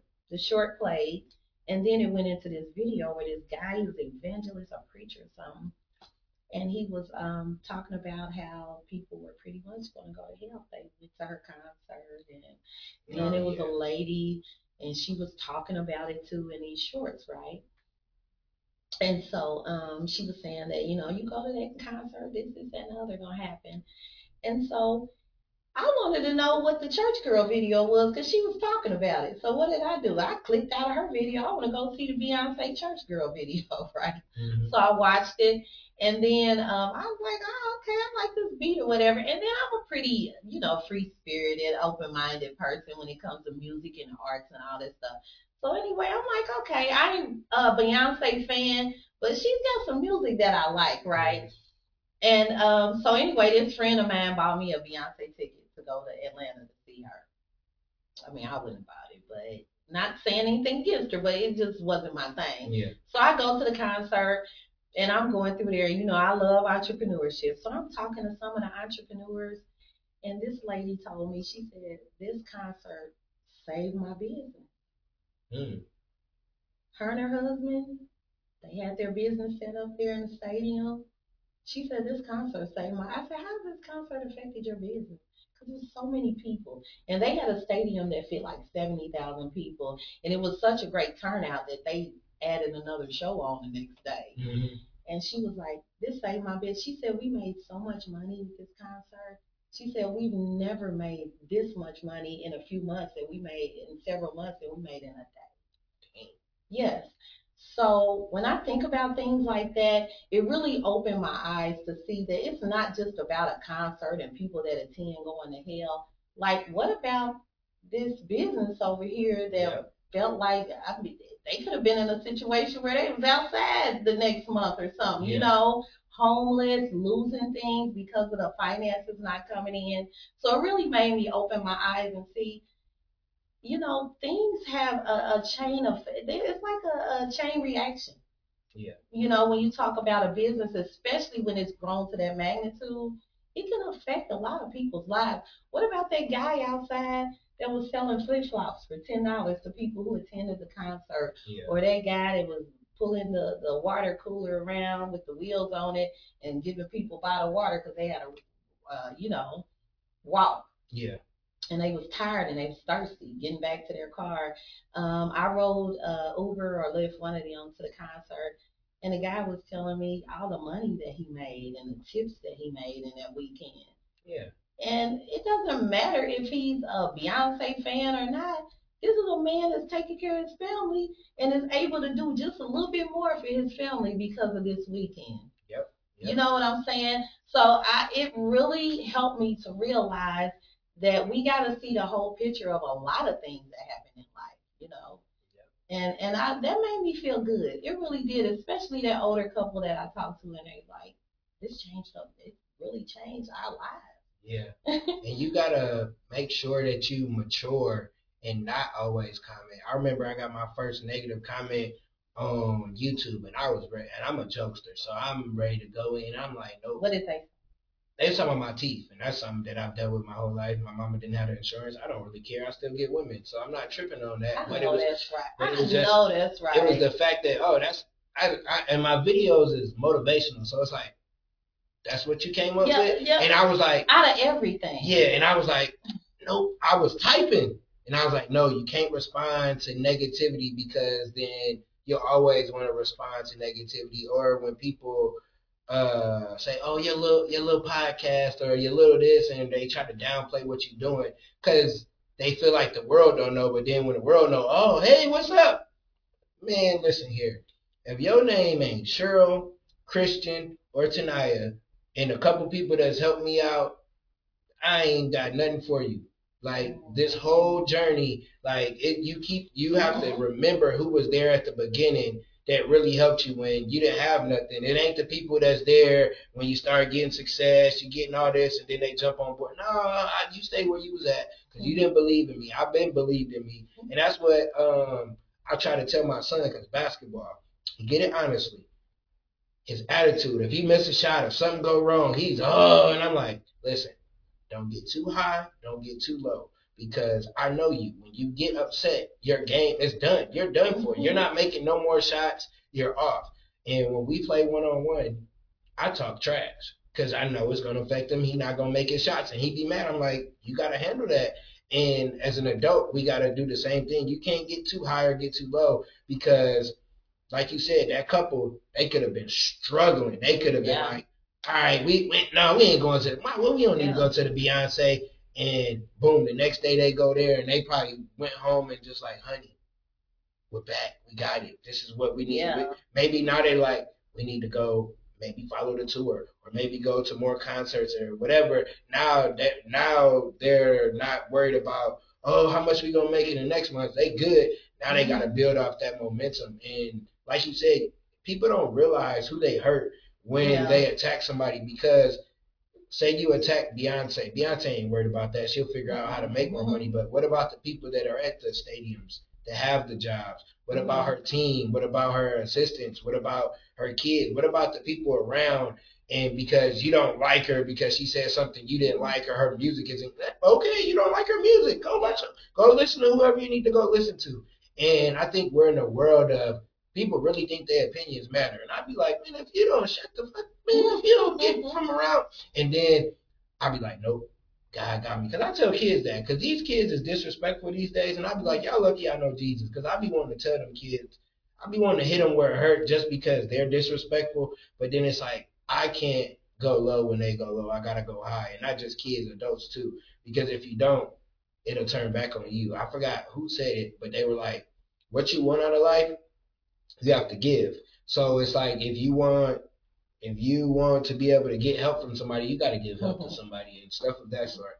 But before we get into wrapping it up, I heard you say your age. I ain't gonna repeat it, but you're at like the auntie age. So do you got auntie friends that are single? Just asking for a single podcast. I'm thinking. Do I have? Maybe. Okay. Maybe. I mean, because I've had a couple auntie ages on here, and I just try to see if they got some fun. Because I like older women for some reason. Will you really? Yeah. You know, it's so funny because another one of my friends, he has a podcast too, and then I got another friend, and we were just having these conversations, right? And they're like, you know what? I think I like cougars. And I was like, what? And they like, yeah, I think I like it. But it's just funny, having that conversation with them. It's Because reasons I why. guess I always felt like, especially when I was younger, that like older men like younger women. And that was just always the dynamic. Even when you get older, you like a younger woman. And then like when I was younger, it was like the woman kind of wanted the man to be older than her or a few years or something like that. And I mean, I had situations where, like, every blue moon you find a guy that had an older woman or something like that, but not too often. But I notice is people are doing that more now. Yes, and my wife is only a year older, so she wasn't like my ex-wife. Yeah, She okay, wasn't okay. like that much. But after I got out of divorce, collect myself, it's like I like older women. And this is the funny thing. I've told a couple people my first crush was an older woman. Really? When I was 5, we went to a wedding, and it was a dark skinned chocolate lady in this red dress, and I'm just like, you said it that red woo and she kind of, little old lady flirt with me, and then I seen her. I think it was her husband, and I was heartbroken. I was like, oh no! But that's from that like, point. Dang. That was like I remember. That's why I like older. But it's reasons why I think men, because I think we. As you get 20, you like, oh, I'm getting older, and when you're in your 30s, you be saying you old. But when women get in their 40s, anyways, it's a different ball game when women's in 40s and 50s. It's not it's more of an understanding. Young girls, they be doing too much. Do they really? Yes, it's crazy. I ain't messing with somebody my age, and the last person I did, she friends on me. So yeah, I like older women. I'm just keeping it. But I don't know if she friends on you. That's so funny. Yeah, she did. That was yeah. I was cool though. I didn't invest too much to where I was like in there listening to R&B songs and stuff like that. So I was alright. Like heartbroken song. Yeah. So give the beginning entrepreneur that has their destination in front of them, but they don't know diddly squat of how to get there. 3 tips, and when they hear this, they'll be able to move the needle. I like that. What is your why? Understand what your why is, why you're doing what you're doing. Because, I mean, you have some people that are like, okay, I'm doing this just for the money. And then you have some people who are like, I'm doing this because I'm passionate about it. So I think it's important to know what your why is. I think it's important to create something that's new, that stands apart. I think that's important. You always want to create something new and something that stands apart so that your business is not a replica of somebody else's, business, unless it's McDonald's or a chain store or something like that. But if you're creating something that's your own, you definitely want it to stand apart. And then I would also say use your human capital. Don't feel like I can't do this or I can't do that because I don't have the money. Yeah, use your human capital, tap inside of yourself and think about things that you can do, outside of and then people think that when they start something, it's just a money grab. You know what I'm saying? One thing that I really like that the Greenhouse Effect does is they do like sponsorships for like $30, right? They post you on Facebook and they mention you during their show and all that stuff. And I think that's cool because they're not feeling like, oh, in order to be a sponsor of our event, you got to have a lot of money. So that gives the opportunity to people who maybe want to sponsor but just don't have it like that. So I definitely say, networking and using your human capital and opportunities like that to gain notoriety. When I started, there was no AI or any of that to help me. Yeah. Like my stuff was straight organic, boots on the ground, going around to different events. I've spent a lot of money being a vendor, and sometimes I didn't make anything, but what I did was be very intentional about my appearance there and gaining new relationships, getting to know people, telling them about what I do. And like my friend says, be more interested than interesting. So yeah, actually listening to people and figuring out how y'all can work together as a culture, as a community, so that everybody can, raise up and scale together. Yeah, I love those three. I love the first one, having a why. I don't think I had a why last year. Like I was just doing stuff. And this year, my why is my mom. Wow. I want to get her a bigger house. Do you really? That's so nice. Yeah, because when she was married, she had a big house, and he passed away because of COVID, so she moved back to our original house. So it's like she has more stuff than to fit in the house, and it's like I want her to live wherever she want, have whatever. If she want to keep the stuff, but have it wherever she want, and then like her health is not something that's like, oh my gosh, she could pass away or anything. Just she getting older, and I want her to be able to go live, enjoy life. Absolutely. Because as you get older, you learn about your parents and you learn how rough their life was. And I learned, like, my mom had a rough life when she was a kid. So it's like, I want to be able to give her whatever she wants, wherever she want to go. She told me the one place she want to go, I'm going to make sure I get her there. Even my dad, I want him to go to the Masters in Pebble Beach, the golf. He's a golfer.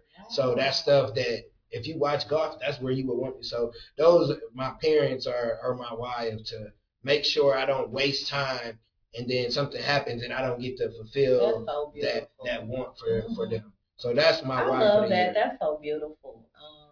Actually, that's the first time I've ever sat down and someone has told me something like that they want to do, for their mother. Yeah. I mean, you hear it I don't know, maybe basketball player, football player, or something like that. But actually, to sit down with somebody, that's tangible that you can touch, and they say they want to do that for their mother. And that's what I was talking about earlier. Like just having those conversations. That's why I think with the podcast it works for me, because a lot of what you said is where you were at the beginning is kind of where I'm at, and I was just listening, and it's like, okay, I gotta listen because you're saying stuff that can help me, and it's like, okay, I get it. So I don't never go back and watch an episode. Once I'm done, I chop it up. I kind of remember, okay, like on this episode, I know I got to edit for when the camera died, so I know that spot, but I never go back and watch. And it's like, I probably got so many gems and notes of I bet. over 100 people. And it's like, I need to start going back and actually just taking notes and things of that sort. So with that being said, I need a quote. Oh, wow. You need a quote. Yeah, it could be your quote. It could be a quote you saw. It could be a quote you live by.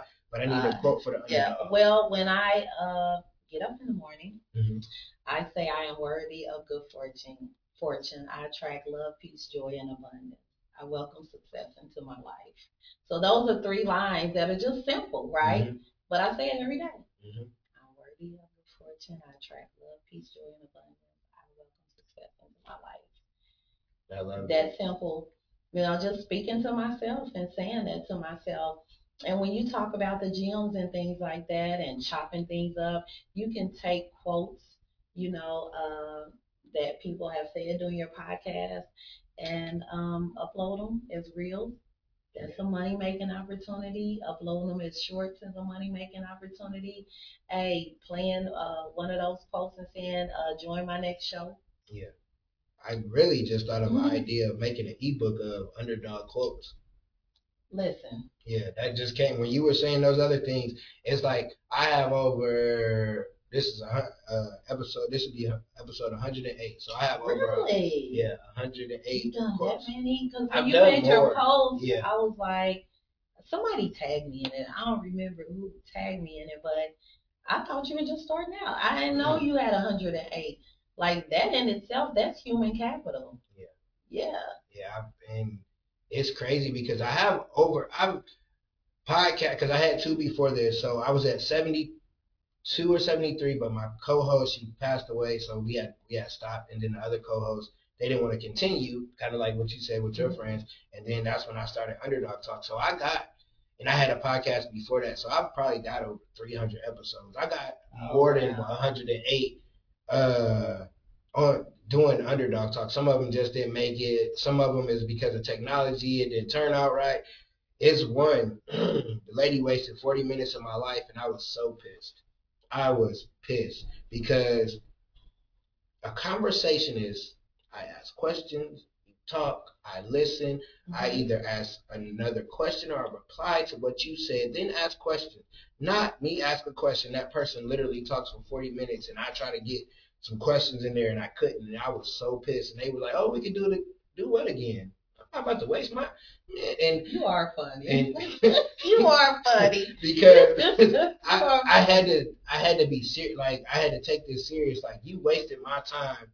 I could have been doing something else. And people will be like, "Oh, let me get on the podcast." What are you gonna talk about? Like not trying to even be mean, but like, what are you about to talk about? Or can you have a conversation that's insightful, knowledgeable, funny, be yourself. Some people don't know how to have a conversation. I've had guests, and out of the 108, I've had some guests, and I'll be like, "God, man, I thought you knew how to have a conversation. I seen that somebody, you made a post that you wanted to do an interview, and then I'm just like, well, I guess you don't know. Maybe it's your first time, and I'm glad to be a lot of people's first time. I just wish I would known before because some people just they're nervous.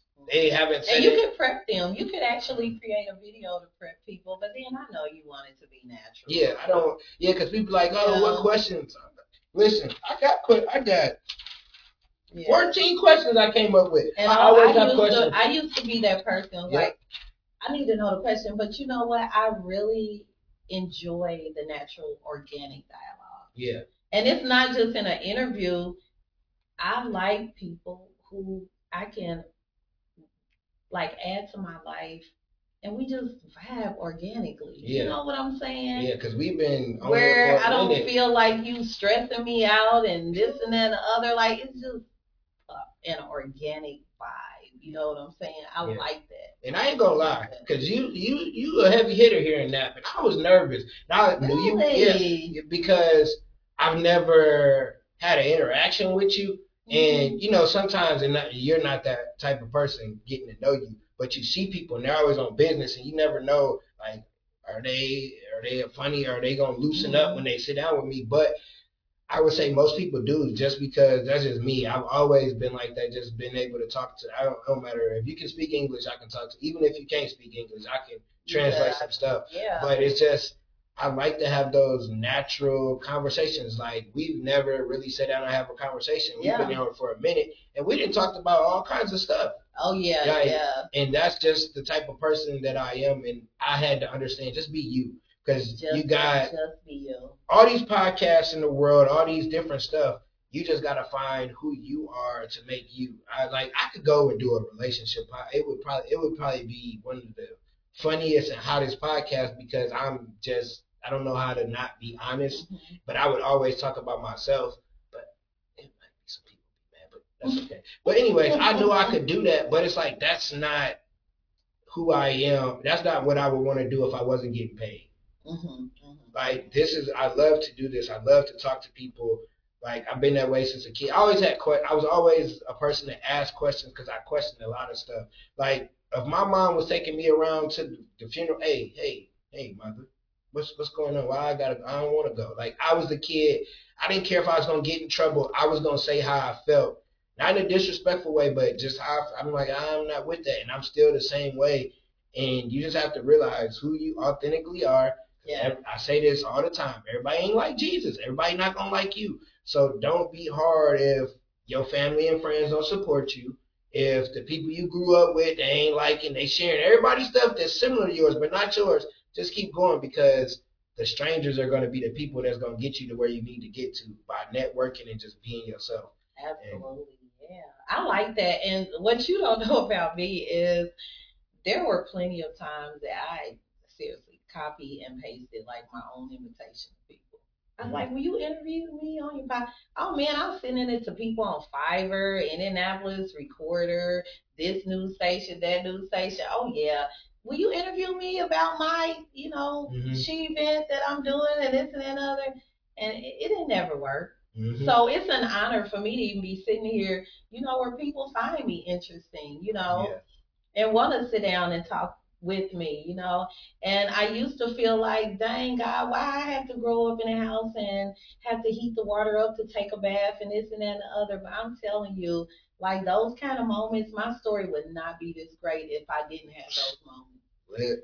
It would not be that. It would not be this great if I didn't have those. I wouldn't even appreciate a moment like this. You know what I'm saying? Yeah, same here. If things were just that easy for me. Yeah, just being a kid from Michigan City. But I really feel like if I was born with normal arms, I wouldn't be here right now because the mouth that I had, I know I would have been fighting. I know I would have maybe went the street route just because it would have been like, Mom, who you talking to? Like, I can figure it out. Like, not saying that anybody had to help me. Once I realized I just got to make adjustments to how I live, but I think I would have went the wrong way just because I know. And then I had an older brother that went the wrong way, and then my biological father, because he passed away when I was 4, he was going the wrong way. I found about that when I got older, so I was like, I don't know if I'd have been here. Yeah. And it took me to I was 30.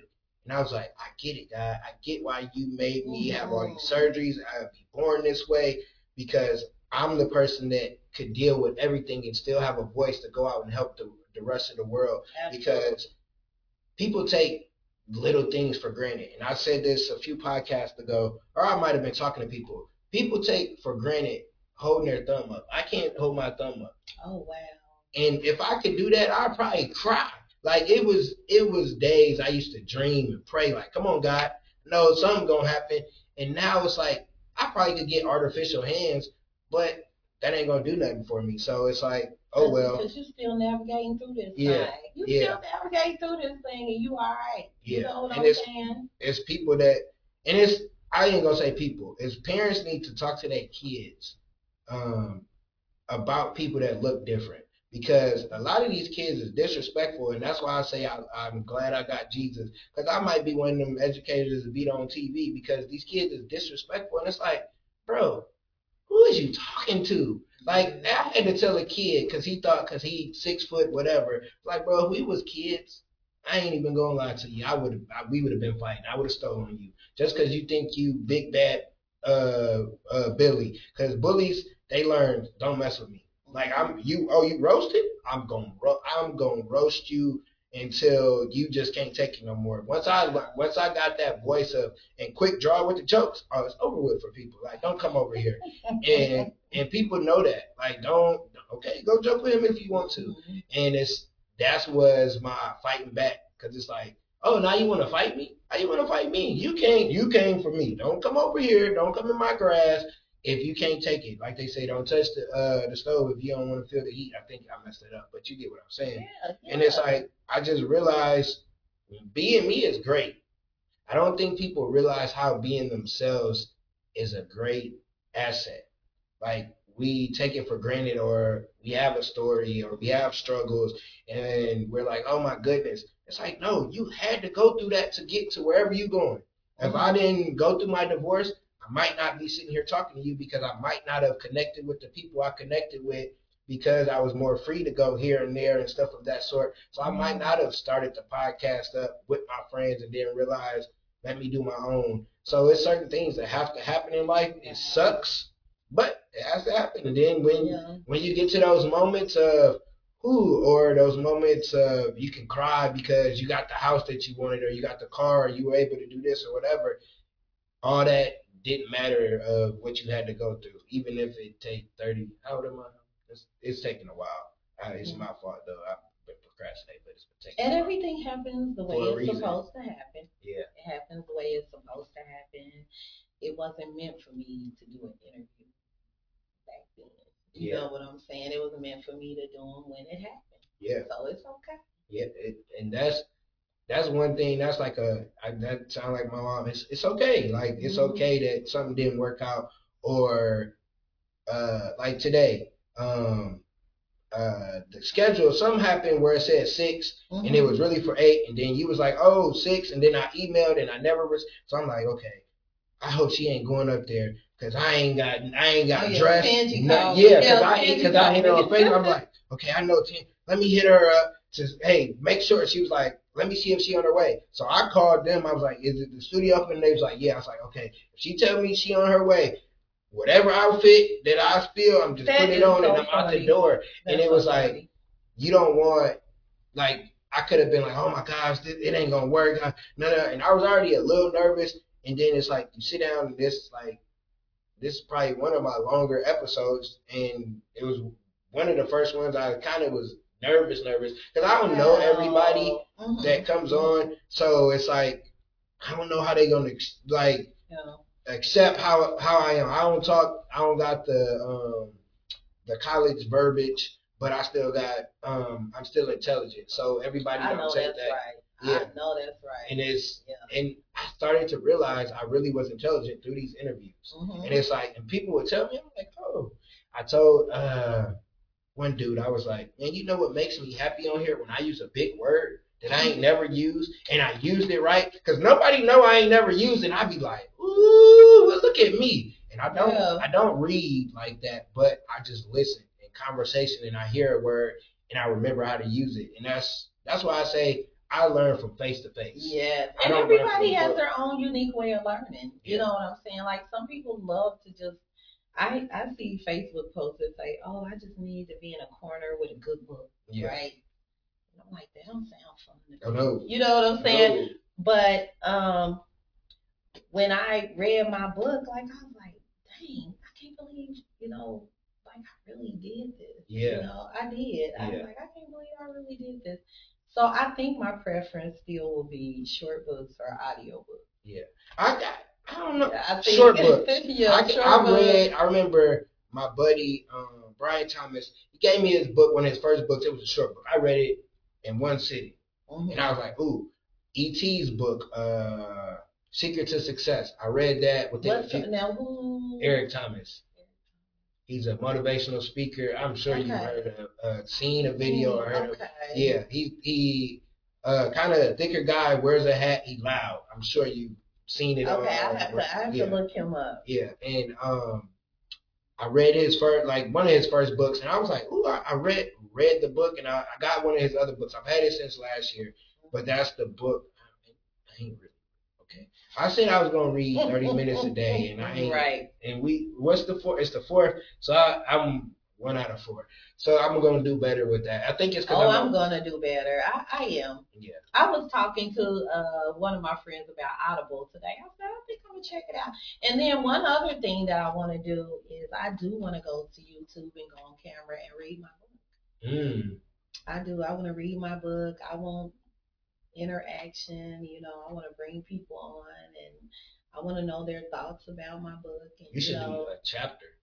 Yeah. You should do either 12 days straight or do 1 chapter a week. Yeah, I think that's what I want to do. And then, because then you're not too long and you on that chapter and people can ask questions and you can do that. That would be dope. Thank you for that suggestion. Yeah, because I've been thinking about that. I was like, for people who don't want to, buy the book, I definitely would love for them to. Yeah, because you never know. At least hear it on audio where they can just drive into work. You know what I'm saying, and just listen to it. Yeah, I thought about doing. I want to do voiceover. I feel like my daughter does that. I feel like I could do any kind. I actually I've created a cartoon. I want to talk about my life when I lived in Harville, because it was a time. It wasn't the best of time, but it was a time in it. I got stories, and I don't know. I'm just creative in my brain, and I want to do something with a cartoon. I want to do it with my son too, but if he ain't on board yet, I'm gonna do something. I got 4 episodes that I wrote down. Like, I wrote down what they saying and everything, because I'm like, just in case I can go show this to somebody and they could be like, okay, this it need a little fine tuning. But if you just be like, oh, this is what it's gonna be, they're like, oh, okay, that's cool. But I actually have each episode. I wrote it out. I just invested in this cartoon. I want to say it's called Papunda or something like that, but it's a Latina learning cartoon. Almost like one of the like Blue's Clues, one of those little shows. And have you ever heard of WeFunder? WeFunder. So WeFunder is a platform where you can invest in new projects, and like you'll actually own shares. Oh. And so this cartoon that I invested in, it was like $100 to invest in and then you own shares. And then they only allow like so many people to invest in it. Mm-hmm. So you might want to check it out. Yeah. Yeah. And even put your cartoon on there if you're open to, people buying into your product and you paying them out shares. Yeah. But yeah, there's a lot of interesting projects on there. One guy is doing like a robotic pizza truck. And I invested in that because it's almost like Shake Shack where you go in and put your order in on the pad and then the robots make your pizza. Yeah. And you pick it up on the other end. Yeah, because that's at some point that's the time. Yeah, that's the times we're going to live in. It is. It's starting here and there, and that's just weird. Like to even think of that because when in 1996 is when the internet started. I was 10. And to think of where it's at now, and I'm only 37, that ain't a long time. And it's like, wow. Yeah. Do you know Jack Ma? Jack Ma is the person that created Alibaba. Yeah. And AliExpress. Yeah. And do you know when he came to the United States one time, he Googled suppliers in China and nothing came up. And that's how he took over that market. Oh, I remember y'all telling that story because I was like, hold on, I heard. He took over that market because of that. Yeah. He did. Yeah, this man. They came to like China, like KFC and all them came to China, and they wouldn't even hire him. He kept applying to Harvard, and they wouldn't take him. So he was just thinking of other ways, he could make money as an entrepreneur. And when he came to the United States, he's Googling in Windows like suppliers in China, nothing came up. Yeah. So he took over that market. He had a need. He discovered a need and he built on that. Yeah. And he became a very rich man because of that. And that's what people don't realize. You're fulfilling a need or you're solving a problem. And that's how you get to wherever you want to get to in life. You can't think that it's not really that hard. It's like, what need can you fulfill? Like if you have a clothing line, you got to understand what need or who needs this clothing line or need these clothes. If you have, if you're a speaker or somebody that talks or does that, you have to solve a problem. If you can't solve a problem, nobody's going to come. I learned that starting when I started motivational speaking because they'd be like, oh, what do you do? Oh, motivational speaker. That sounds cute, but I could go and speak for free all day. But to be able to go into schools and make some money, I'm a social and emotional learning expert. That sounds a lot better for the people that's giving out the money. So I'm still a motivational speaker, but I got a certain niche that I'm going to talk about. When you realize that changes, like if you get paid or if you're not getting paid. And I say I'll go speak anywhere. It'd be in front of a gas station, but I would rather go somewhere and be able to speak for free. Once I changed that, last year I only spoke like 3 or 4 times. Every time I got paid. Before that, I've only got paid once, and that was because I was with another speaker and we split a check. So it was like, once I just changed verbiage and changed how it looked, boom.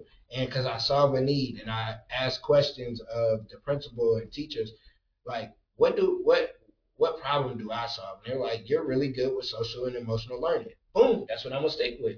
And when you realize you can fix that problem, you can be yourself and still go fix that problem. Yeah, I love that. That's right. I'm trying to drop some gems. Yes, I love that. I really love that. And it sounds like you're just in your lane and just building off of that. That's a beautiful thing. Yeah, because this days is ugly. It's like it be real life. I don't want to get up and do nothing because it's just been hard. But then when I sit down in this chair and these lights on and the camera's on, it's like boom. And I'm like happy. I'm over here sweating because I'm like a preacher, all the lights on me and stuff. But when I go home, I'm like, whew, that was a great interview. Yeah, and then, but then that was a great interview. Tomorrow I got another one. Sunday I got another one. You can't get, ooh, I got that one. Like Shannon Sharp, he can't be like, ooh, I got this cat. This might be one of the most legendary episodes for some years just because of what he said in there, but he can't get too high on it because somebody else is coming maybe the next day or the next week and you got to still have that same kind of thing. And I can't expect the next person to be on here as long as me and you. It might be shorter, but you still keep going because that's what I love to do. I've had some, I think my shortest like in person was maybe 30 40 minutes because that person had to leave. But if we got time, we sit here, I'm just gonna sit here. But I am getting hungry. Like I ate before I got this. So listen, I was ripping and running all day, and I got home, and then I had to make sure the time was right, and I ate me.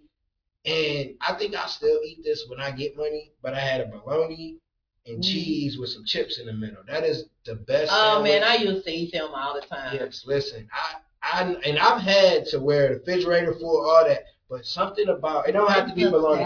It could be ham. I don't really like turkey. Ham or bologna with the cheese and the chip in the middle, that crunch, and you got some, not some water, you need something flavorful with that. Yeah. It's on and popping. I got I'm telling you, ever drank a Faygo in the middle of the night, like you wake up? See, I've never been, I ain't at that where I wake up in the middle of the night. I ain't there yet. No. If I wake up in the middle when you get my age, you might wake up in the middle of the night. But I remember I used to buy Faygos. Me and my friend, we used to have the best time because I was addicted to skating rink. So I go to skating rink every Thursday, Sunday, Tuesday was the East Side rink. Oh, I was a roller. And when we would get done, we would go to the West Rink. Mm-hmm. Well, on the days that we would go to the West Rink, we would leave from there, go to Steak and Shake, get us a burger, then we go Kroger, get us some chips and a Faygo. Mm-hmm. That was our routine every time. I'm from up north, Michigan City, so we didn't have skating. Yeah. Really? I feel like we had a skating rink. Well, not like that where you. Yeah, we didn't. It was never. When I got here, like one of my only male Nap friends, because I don't have, like, it's crazy. I don't have a lot of male friends that are actually from Nap. They live somewhere else. But he was skating. I was like, what is with this skating? Mm-hmm. And I went once. I didn't go skating. I was just observing. And I was like, oh, this is really like a thing. And so I think as I get older, I'm going to try to, I can skate. I thought I was nervous because I only did the rollerblades. Okay. So I went with the friend that friends on me. And we went skating a couple times, and I was like, oh, I got it. It's not, because I ain't going to lie to you. If you get close enough and I feel, get away, because I'm a stiff arm. Yeah. I did that before. I went ice skating. Listen, I feel bad. I'm sorry to the parent and the child. But I was ice skating. And you know, a kid came up and they, whoa, no, you not. Move on over there. And they fell. I'm like, I'm sorry, but I'm not about to fall, because my friend, look, as soon as we about to go out, he falls, hits the back of his head on somebody, the blade of somebody. He split his head. I'm like, yeah, I ain't gonna do that no more. Ice skating, don't ask me to go do that. But this was great talking to you. Yeah. I wasn't expecting us to be on here for so long. We didn't talk about it. But it was a good time, a lot of good information. You know what? I'm gonna start bringing snacks for myself. Yeah. Because I be hungry and I don't be I be over here in my stomach. But I never, when I go coach, when I go speak, and when I do I never eat. For some reason, it just. But then when you doing something, your stomach get the rumbling. Yeah. It's like I had some food earlier. Yeah. And it's late. I usually don't eat this late. Yeah, earlier. Because sometimes, like today, I've been on the go all day. Mm-hmm. So I'll eat like fast food and stuff like that. But I really like to cook. I do. I love to cook. I like to eat. I don't like to cook, but I can cook. I can cook though. So I finally got my dishes out the storage, and I was able to just make food at home. And I was like, okay, I'm enjoying this, but I ain't gonna be on the regular because I don't like to cook. It takes too long, and I don't like dishes. No, listen, I had to wash dishes from 9th grade to my senior year.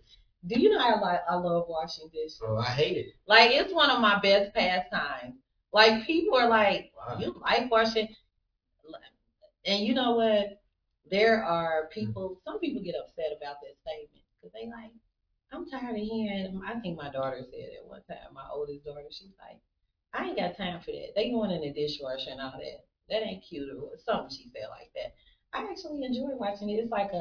It's a pastime for me. I like painting walls. Oh, me too. I do. I really love painting walls. I like coloring. I like things like that. I love to color. That's one thing. Mm-hmm. Like, I haven't done. I do, like, when I go into class and kids is doing that, I'll sit down with them. And I know the teacher be like, what's wrong? This is therapeutic. I'm chit-chatting with the kids. It's very therapeutic. And I actually look forward to creating a coloring book, too. I want to create a coloring book, like a mental decompression coloring book. Can I mention my book and that it's available on Amazon? My book is available on Amazon. It's called Becoming Whole, Journey to Authenticity.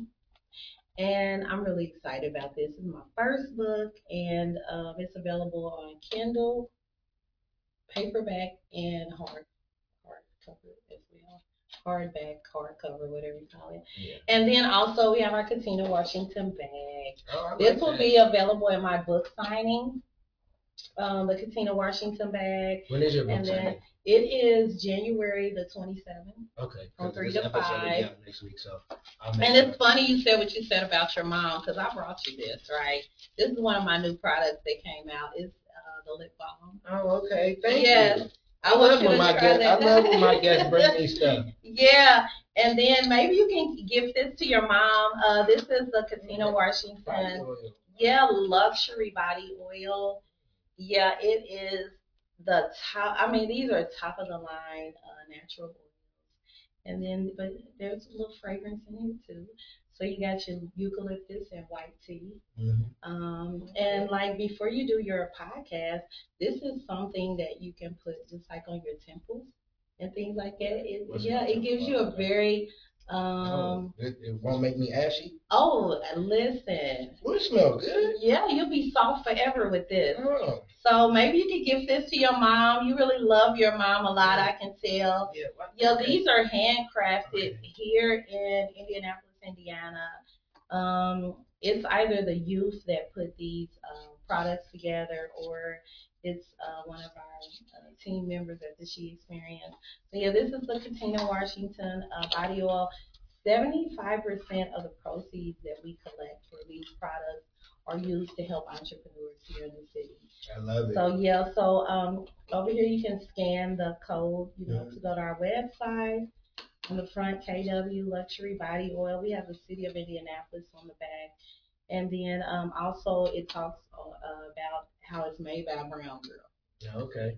I love it. Yep, made by a brown girl. I'm going to have to do that tomorrow. I'm going to mail it off because if I don't, so somebody else will get it. My mom and these are going to be available exclusively at the She Experience on the day of my book signing as the skyline of Indianapolis on the back. And I think this is a great logo, the KW. Thank you. My friend created that logo. Yeah, and so yep, we have about 500 of these available, and then they'll change to something different the next time around. I love it.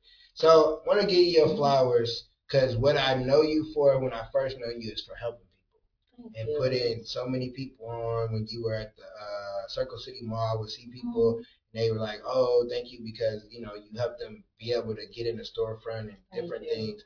And me even taking your business class, like that was cool. I wish it was in person more because I'm an in-person person, but I missed that part of it. Yeah, but it was good though because it was good information and it was people that I didn't know everybody in our certain class, but I've seen them and it's cool to see people want to do better, more in their life because as Black people, sometimes we get caught up in, well, it's because we're Black or it's the white man's fault or this, that, it's your fault, whatever the case may be.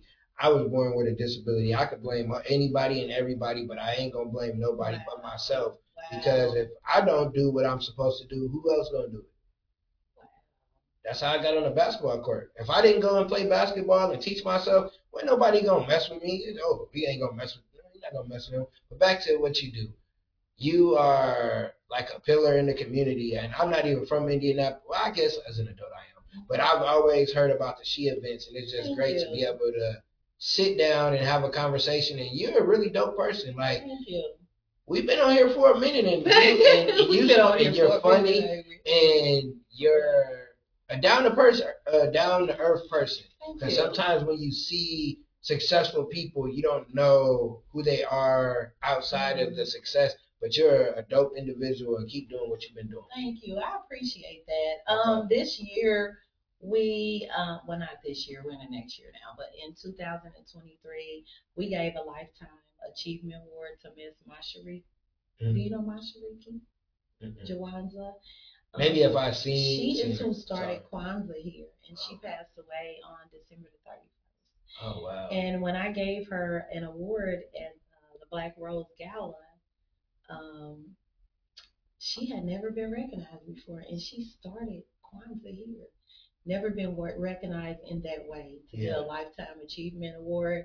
And I'm so glad I gave her flowers. So thank you. Yeah, I appreciate that. No problem. I always want to give my guests their flowers because, like, you never know what can happen in the world, and people need to know that they're doing great stuff in the community. Like most of the people that I bring on are doing something great outside of the scenes of social media because it ain't always. A lot of us was doing this before social media, so I just like giving people their flowers. So before we get out of here, give us a nugget, a gem, or something that people can take home. One thing that I would like to do is if someone would like and share and subscribe to your podcast, I'd like to give them a book. Okay.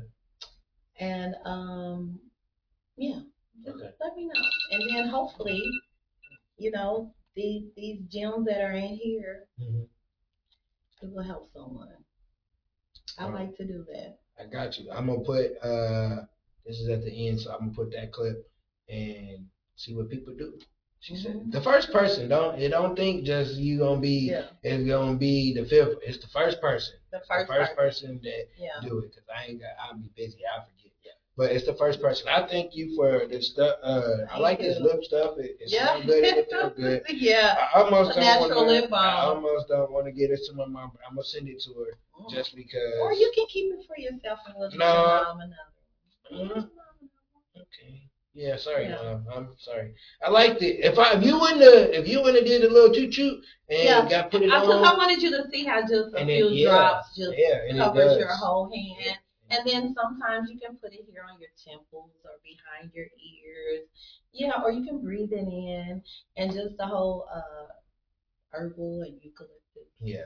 I love the Black creators that are doing their own stuff. I had Willie Eaton on. He has his body stuff. Yeah, I love his stuff. He was inside of Willie has amazing. Willie's like my son. Yeah. I love Willie. Yeah, his soap. I gotta get. Him. I like I don't know the names of them, but the yellow. I like the yellow soap more than I like the brown. And the yellow soap is the one I use first, and then I think just the soap. And then I had a parent. She gave me a lotion, and I use it. I'm down to the end of it. I gotta get some more of it, but I just love that because as a man growing up, not having men around, you don't understand the importance of self-care, of taking care of your body, because they'll make it seem like you soft or something. Your hands ain't ashy. Yeah, or I got good skin. I don't get pimples, so I'm proud of that. So I take and it's just like you can see a different glow when you take care of your skin. And I want to look young forever. I don't look my age. I love when people say, "Hey, you 20." Thank you. I know I look 20. Yeah. Thank you. So you gave the nugget because the nugget is. I would also like to say own your life, own your day, own your moment, own your hour, your minute. Own it. Own it. When you go on vacation, own that. Don't let somebody else ruin your vacation. Do what you got to do so that you own your own vacation. You own your life. We only get one. You only live once. So I'm on that real tough right now. Owning my life. That's funny that you said own the moment because the lady I had on, Brandy Nicole, she just came out with a book too. And I'll be at her book signing. Living in the moment.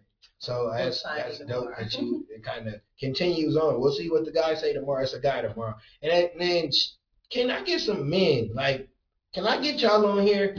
I promise if you look at my guests, there's a lot of women because women be like, yeah, I come.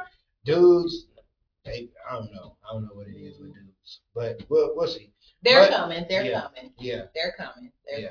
And I think just because I was around women, because it was me, my mom, my sister that lived in our house, and then just having girl, I've always been around, so it's easier to talk to y'all. Somewhat, I can kind of quote unquote let my hair down with dudes. You kind of, gotta be strong and But I'm still me.